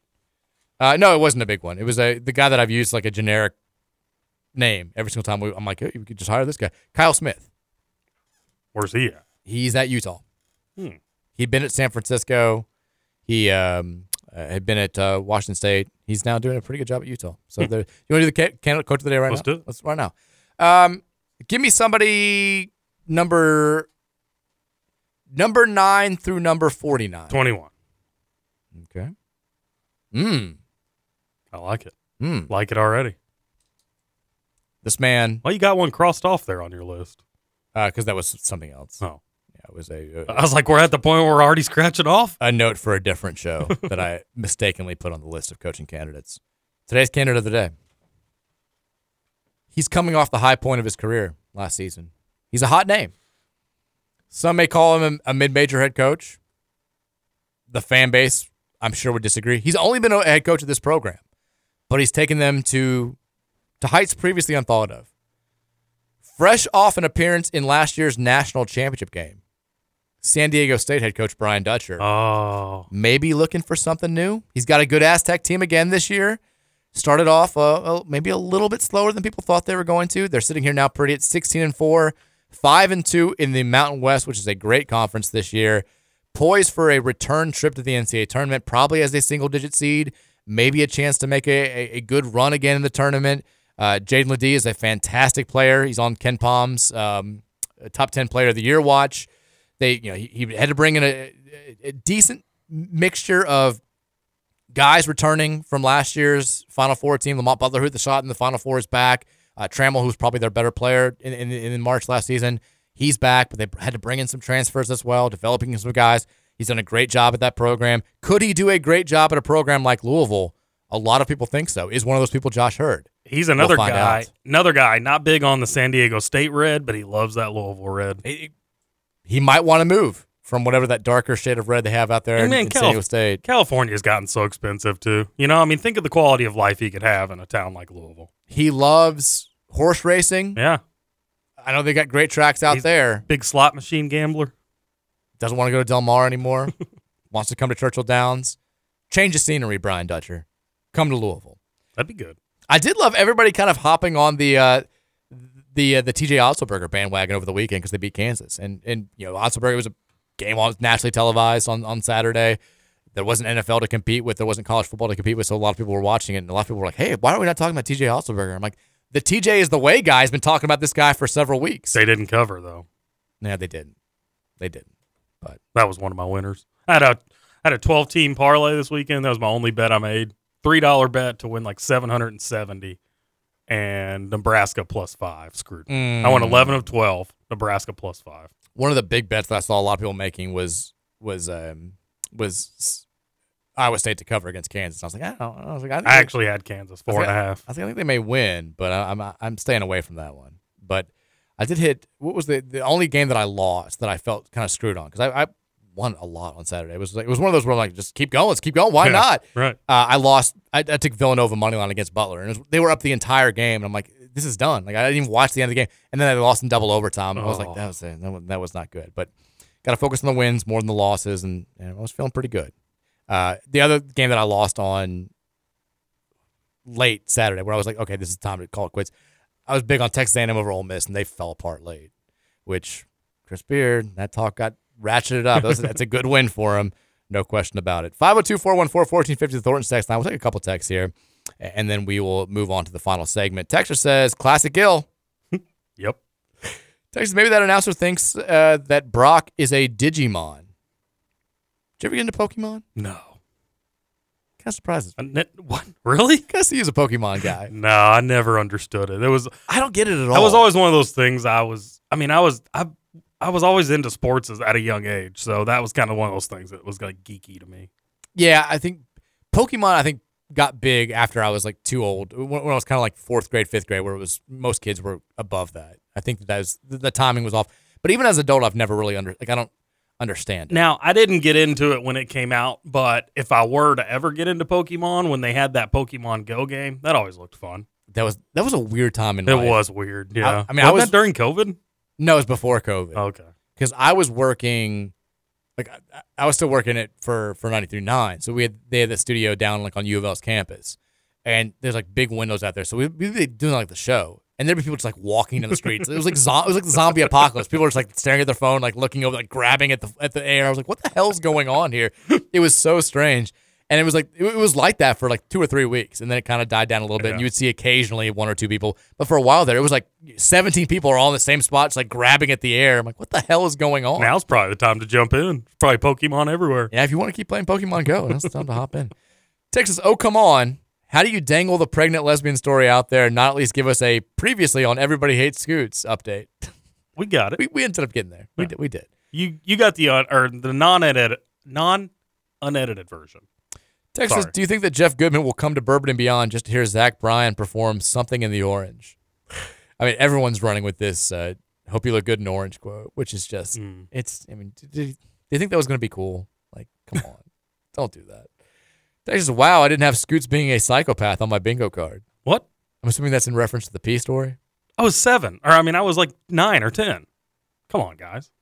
Texas, I see both sides of the Campbell situation. I guess my thing is I get super defensive of people attacking the Lions. They have been the laughingstock for far too long, and I feel the need to defend them at all costs. Yeah, I mean, if anybody's saying that Dan Campbell should be fired for this, like, come on. Like, I love Campbell. He's been easily my favorite Lions head coach so far. The direction of the franchise is pretty easy to see is on the incline, but I had issues with last night, and it's fine. Like, both things can be true. I still feel great about the program or the franchise under Campbell's watch, but I'm not thrilled with the way that things went last night.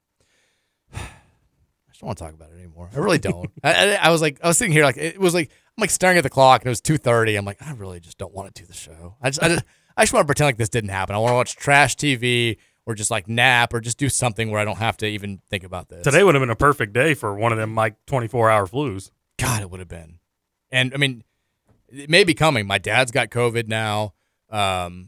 We got an alert like right after I picked the kids up from school that a kid in Virginia's class had tested positive for the flu. I'm like, Jesus, like, which means everybody's gonna get it. It's that time, like my mom's school, or the school that my kids go to is just overrun with illness right now, and it's every winter. I just got to push through these few weeks. Like, it's not just a basketball thing.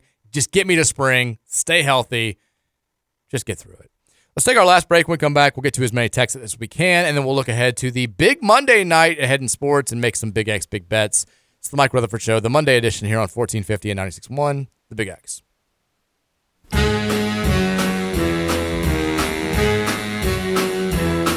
Hit the road, Jack, and don't you come back no more, no more, no more, no more. Hit the road, Jack, and don't you come back no more. What you say? Hit the road, Jack, and don't you come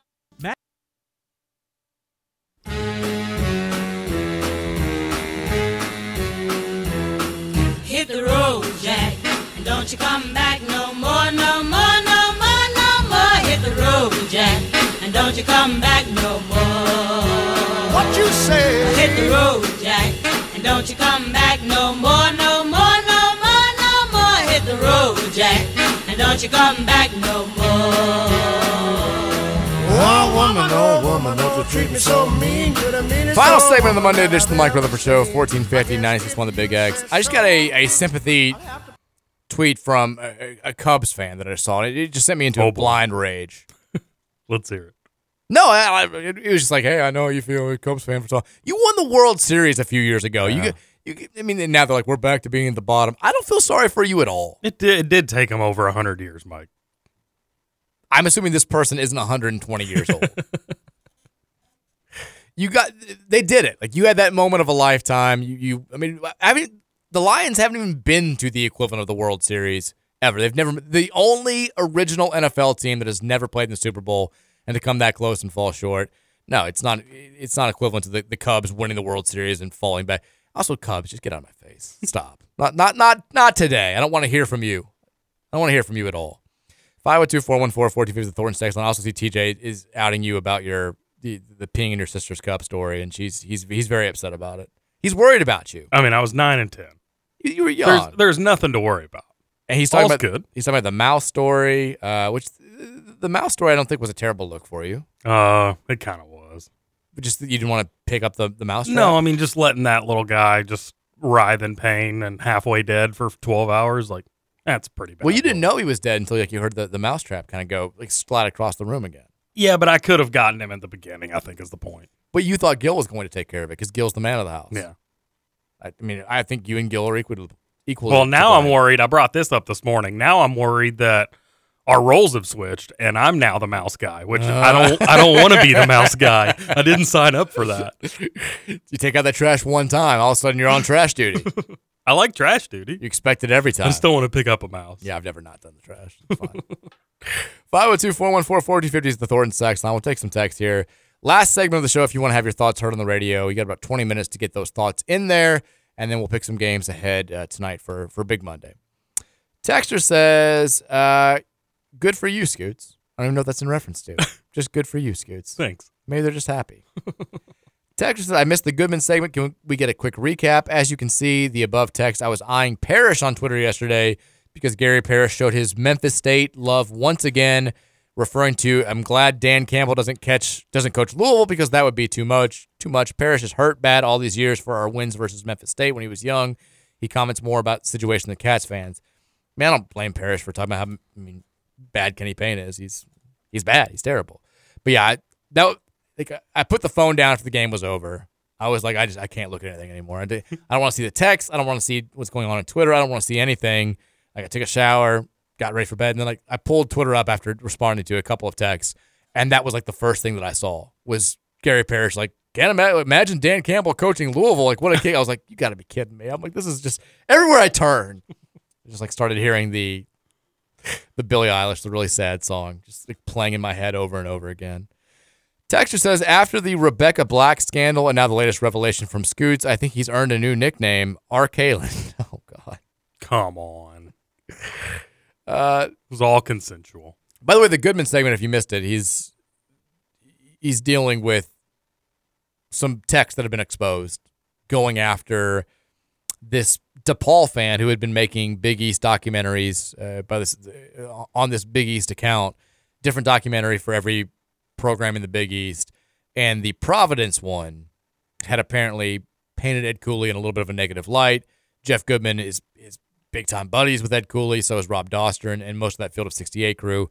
So Goodman had messaged this person saying, like, look, you're going to get sued because you used a couple of clips from the Fox network without consent. Goodman does not work for Fox. He's got no real incentive to do this outside of just defending Ed Cooley and wanting this documentary to be taken down. And it's at one point said, hope you look good in orange and some other things, and was just kind of a D-bag in these texts that got exposed today. So it's a bad look for Jeff. There's no way around it. Text says KP should begin talking in a Cockney accent. It would demand the respect needed to instill the fight needed to begin a tournament run. Why not? What accent? Cockney. I don't know what that is. It's okay. This is the same guy who always wanted KP to start coaching in a skates and cape, which is the funniest visual of all time. Can you imagine Kenny Payne gets announced? This is the guy who's, like, very straight-laced, very much like he wears the same thing every single game. Coming out in skates and a cape when he's announced. Are you looking up Cockney accent? I am. It's like a London accent. It's a type of British accent. Why is it called that? I've never heard that. It just is. I don't know why. I just know it's a type of English accent. Good Cockney. day. Good day. Good day. That's Australian. That was Shrimp on the Bobby. Bloody hell. There you go. Text says Louisville is plus 16.5 tomorrow. Torvik has it at 20. I don't like Louisville's chances of covering 16. Betting Louisville games is, I'm not going to give an opinion. I'm the guy who thought they might cover against Virginia on Saturday when they're down 28 at halftime. I don't know. But 16.5 sounds about right. It's a Little John is a tough place to play for everybody. Clemson's good. Clemson's good this year. We've never won there. We've got to be reeling in confidence a little bit after the way that we played on Saturday. So, yeah, these teams that we're playing right now, the teams that are quote-unquote good in the ACC, or at least middle of the road in the ACC, they have so much to lose if they lose this game to us. Like, if we go to Clemson tomorrow and we beat them on their home floor, it's a quad 4 loss for Clemson. We basically single-handedly kept Clemson out of the NCAA tournament last year by beating them at home, by beating them at the Yum Center. If we go there, I think they're a good team, but they really needed that resume win over Duke on the road on Saturday that they got screwed out of. That would have been a big feather in their cap. Now they're sitting there still talking about, we got to piece some wins together. If you lose to Louisville, you kind of have to win. Like, it's the equivalent of needing to win like 3 quad 1 games just to balance that out. And I'm not joking. Like, quad 4 losses are we've tanked Miami's resume. Miami's one of 3 teams in the country that has, I think, at least 1 win and 1 loss in every single category. Quad 1, quad 2, quad 3, quad 4. Oh, wow. And all home and road. And it's because we beat them on their home floor. And it's our only conference win. Like, Miami's not going to make the NCAA tournament even if they get hot here. And it might just be because they lost to us at home. So all these teams, Virginia over the weekend, when we play NC State, Wake Forest when we played them, like, they get up for us because they know if they lose, like, it's a profile tanking defeat. So we'll get Clemson's best shot tomorrow night for sure. Texas Scoots was the last song about Kenny Payne. What was it? I don't know. Hit the Road Jack. They've all kind of been about Kenny Payne to certain degrees. Texas, is that what they're doing now to try and drum up attendance? They just introduce new fan games and everyone gets to win? I mean, I'd be more likely to go to a game if I thought I was going to win a big prize, for sure. Texas says, one more thing, and please don't block me for this. I was the one who tweeted you and Sennard thinking an emergency pod was coming last night when the Lions were up 17. I was feeling good for you and your boys, but I feel very much responsible for their demise as soon as I sent that. I didn't see the tweet last night. I was trying to stay off the phone as much as possible during the game, so you're forgiven. But if I had seen it, I would be upset right now. Texas says, the rain in Spain falls gently on KP. Texter said, I can't read this, Texter. When I look up P word in the dictionary, I kind of smile because I see Scoot's face. Hang on. Can we go back to the last text? That's Scoot's hater. Yeah, he can suck it. Can we go back to the last text? The rain in Spain. What was the second part of it? Falls on Kenny Payne's face. Oh, okay. I thought you said KP. I was like, wait, Payne rhymes with all that. Well, KP is Kenny Payne. Right. Yeah. I don't know. Texas, Mike, I feel your pain. Take JT to finish top 5 at Pro-Am this weekend. He played really well 2 weeks ago, and I think he has fixed his putter. I hope so. I want to see I know he did play 2 weeks ago. It was nice to see him in contention. I think it was the Kapalua. But I'm going to need to see it for a little bit to believe it. I kept buying into JT last year, and he never got stuff fixed. Never came around. I hope so. Texas, the plane ticket game is what Nolan was watching. Oh, okay. Oh, not a paper airplane? Can I say one thing that I'm sick of, since I think all these people are going to be gone anyway? I know, like, the fan base is kind of divided on Nolan. Some people will love him for think he's doing a good job. People think he's being paid unfairly. One thing he does that I hate is he does this over dramatic thing when we're on defense, and like when they score, he stands up and like throws his hands. Like, I can't believe that just happened. Like, turns around to the crowd and then sits down angrily. I'm like, why don't you actually coach somebody about that? He does it all the time where, like, if they get a wide open dunk and a guy breaks free, he just like stands up and is like, come on. I can't believe that happened. Like, you've been doing this for 2 years and nothing has gotten fixed defensively. Don't act like, hey, we're telling these guys. There've been a lot of great clips circulating over the last couple of days about how there was one with Kirby Smart today that I saw. And there was one from Mike Tomlin yesterday that I think Mark Ennis tweeted out there about how the biggest deflection and the worst thing you can say as a coach is like, we taught them this. They just like, they're not getting it. And Mike Tomlin's like, that's your job. Like, if you can't do that, effectively communicating your knowledge to your group of players, that's the job. And if you can't do it, like, that's on you. And it's never an excuse. Like, that has to be what you excel at if you're going to excel. And this coaching staff has done that constantly, where they're always just like, we told them to do it, and they're just not doing it. Like, okay, then tell them in a different way, because this is not. They got to know what the front of the jersey's for. They got to know how to fight. At some point, that falls on you. We are paying you a hefty amount of money to get whatever group of players you have in front of you to understand these types of things. And it's not an excuse after game 1. It's really not an excuse after game 62 or whatever this is. Like, figure it out, or we have to find somebody else who can.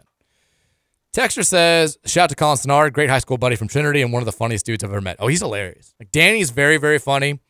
His little brother, I think, is funnier. Like, he's maybe the best storyteller I've ever been around. Man, by the way, I went to my grandpa's, or Opa, my German grandpa yesterday. Okay. It was his 80th birthday. Happy birthday, Opa. Had the stunning revelation that, so Opa was like the original funny guy in our family. He's always telling jokes. He's just always making people laugh.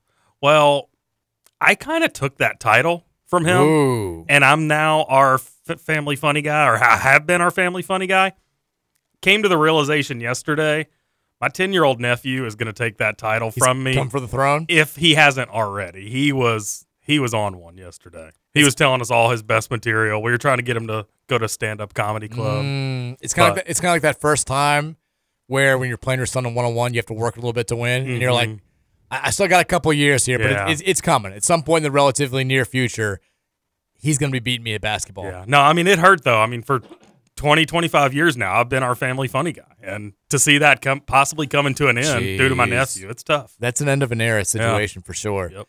Do you have to find like a new niche for yourself? Like what? I will, yeah. Like the self-deprecating guy, like everything bad happens to me and I can point and laugh at myself. You don't want to be that guy, though. No. I think I'm going to become the so my whole life, I don't know if this has ever come up on your show or not, I don't really give Christmas presents. My whole shtick's my presents is your presents type of deal.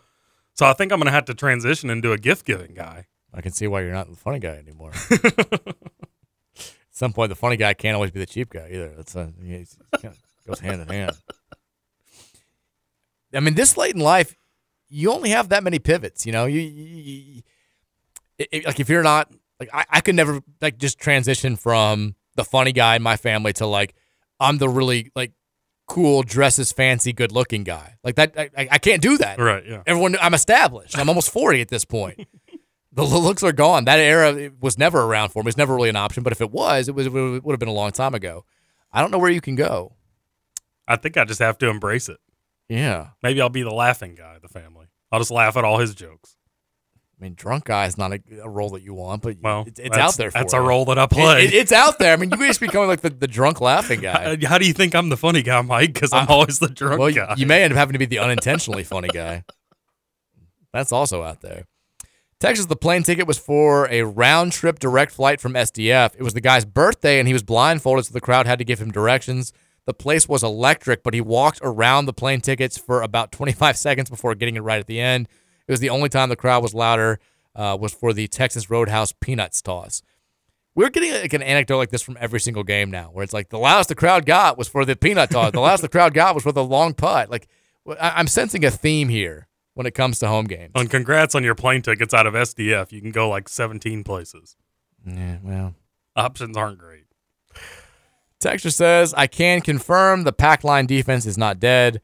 Plus, hilarious to think that Tony Bennett has more wins at the Yum Center than Kenny Payne. Hire Tony Bennett. He does. Tony Bennett has now beaten us at the KFC Yum Center 10 times, and Kenny Payne has 9 wins at the Yum Center in 2 years. Almost.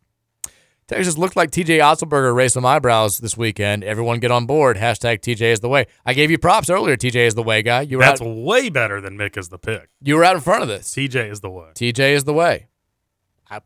There's a lot to like about TJ Otzelberger. I would not hate it at all. Texas says it certainly would look funny from a PR perspective. Here we go. What would be the downside to U of L saying we're not retaining Payne for year 3 right now, but kind of passively acknowledging that they're waiting until the buyout drops to $2 million in April. It won't hurt current recruiting. You could get a head start on a new coach and their efforts going into the 2024-25 season. It certainly would look funky from a PR perspective, but it couldn't be worse than what is happening now. Well, I mean, do you think Kenny Payne would keep coaching if you just said, like, we're going to make a move at the end of the season? I mean, is he coaching now?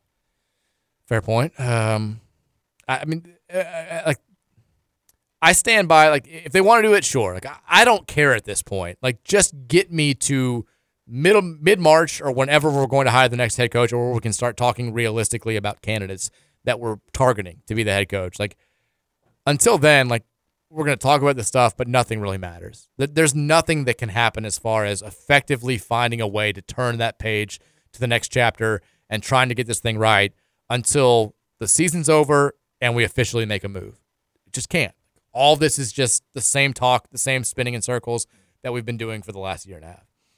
Texture says, my favorite moment is of the KP era was sitting behind Clemson's bench and yelling, "Y'all ain't going dancing at Brownell" over and over. You were right.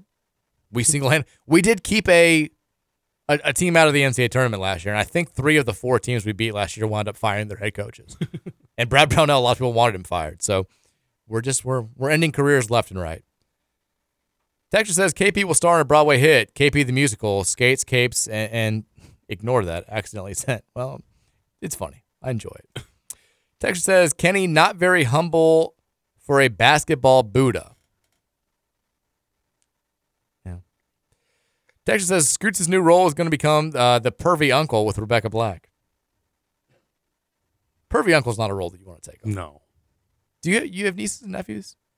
I just talked about one of them becoming our family funny guy. No, that's right. The nephew. I was trying to. I can't remember if it was a cousin or a nephew. I got 2 nephews and a niece. Yes. Yeah, you can be drunk uncle. Drunkle. Drunkle is a role to play for sure.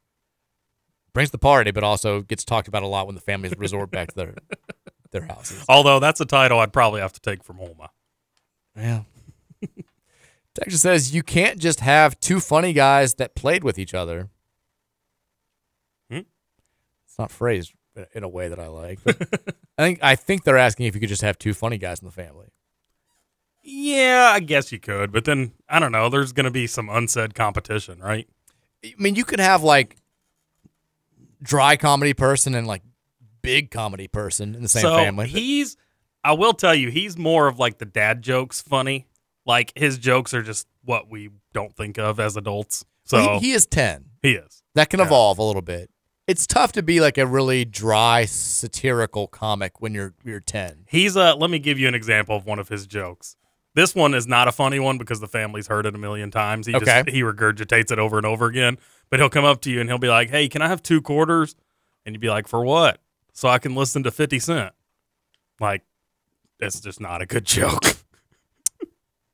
I mean, but then he'll surprise us with 1 or 2 that are like hilarious. Kevin family audience, I think, is maybe an issue here.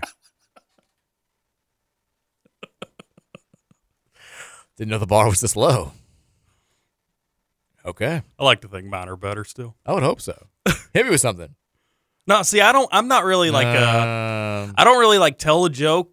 I'm more of interjects in a conversation when I see an opportunity. You're a reactionary. Yeah, exactly. Yeah. Okay. Texture says, got to keep your head on a swivel during the Texas Roadhouse promo. You don't want to get hit in the face by a, yeah, I can't say that. Come on. I know that peanuts come in bags. I know there's a different way to refer to that. I get it. Ha, ha, ha. Ha, ha, ha. Everyone's having a great Monday. Texas, let Kenny Payne from Cobra Kai coach the rest of the season. There's a character on the new Cobra Kai TV show. It's not new anymore. It's like 4 or 5 seasons. Whose name is Kenny Payne. Really? Which I did find out by way of doing the show. Because TK was big into that show. And Gil watches it, yeah. Yeah, and there's a Kenny Payne. Texas LMAO, my bad, I'm driving. It's okay. It's okay. I mean, I don't want to start watching the NBA now, but like I feel like I need something to pivot to besides Louisville basketball, and I've got nothing. It is a decent night for the big Monday games. Duke is, I don't want to say reeling, but they're not playing particularly well. For all the, I roll my eyes at the notion of Louisville moral victory by losing at home by 14 against Duke. But Louisville was in that game. They were competitive with Duke for the most part. I think that says as much about Duke as it does about us. But they are, over the last couple of weeks, they've barely beaten Georgia Tech at home. They've lost to Pitt at home. They played a game against us where it looked far too competitive deep into the second half. And then they just played a game over the weekend against Clemson that they should have lost at home and got bailed out by a late foul call that they won by 1. They're playing at Virginia Tech tonight, a Virginia Tech team that we mentioned, the middle of the conference. You feel like a couple of those teams are going to get into the NCAA tournament. VT is very much in that mix where they're 13-7, they're 5-4 in the ACC. Their net ranking is not great. There's only a couple of quad 1 opportunities in this conference, and Duke and Carolina, those are the games that you have to get up for at this point. So you expect a hostile environment tonight in Blacksburg. Duke is a 3.5-point road favorite at Castle Coliseum. This is a 7 p.m. tip on ESPN. I kind of feel like I don't think Virginia Tech is that good, but the situation, the lack of a role that Duke's on right now, I don't know how to phrase that. It was poorly done.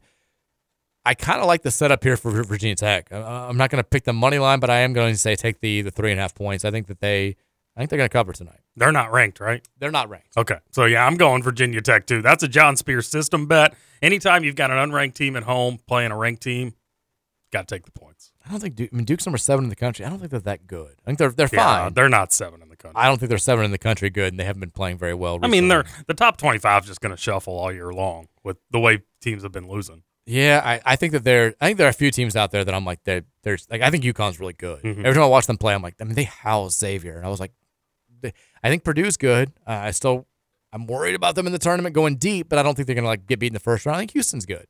I like Arizona. I like Tennessee. I like Auburn a lot. I kind of like Iowa State. I don't know. I've dropped off on Arizona. I'm an Arizona believer. They haven't been playing well recently. I like their roster. That was one of my huge bets for the weekend was them covering against Oregon, and they did. That was by 9. I think they were a 7-point favorite. I was big on that. The late game tonight, speaking of Houston, I didn't realize how late we were. Houston, number 4 in the country, on the road, taking on a resurgent Texas team. The Cougars are a 4.5-point road favorite. Who you got? I got Cougars. I'm going to say Houston wins and covers, but I'm not crazy about it. I probably am not going to bet that. Go Cougars. Go Kelvin Sampson. Thanks so much for hanging in there. I promise we'll be more upbeat tomorrow. Scoots, appreciate you as always. Everyone enjoy your Monday night. We're back tomorrow at 3 o'clock. Go Cards. Go Lions. That's right, hit the road, Jack. And don't you come back no more, no more, no more, no more. Hit the road, Jack. And don't you come back no more. What you say? Hit the road, Jack. And don't you come back no more, no more.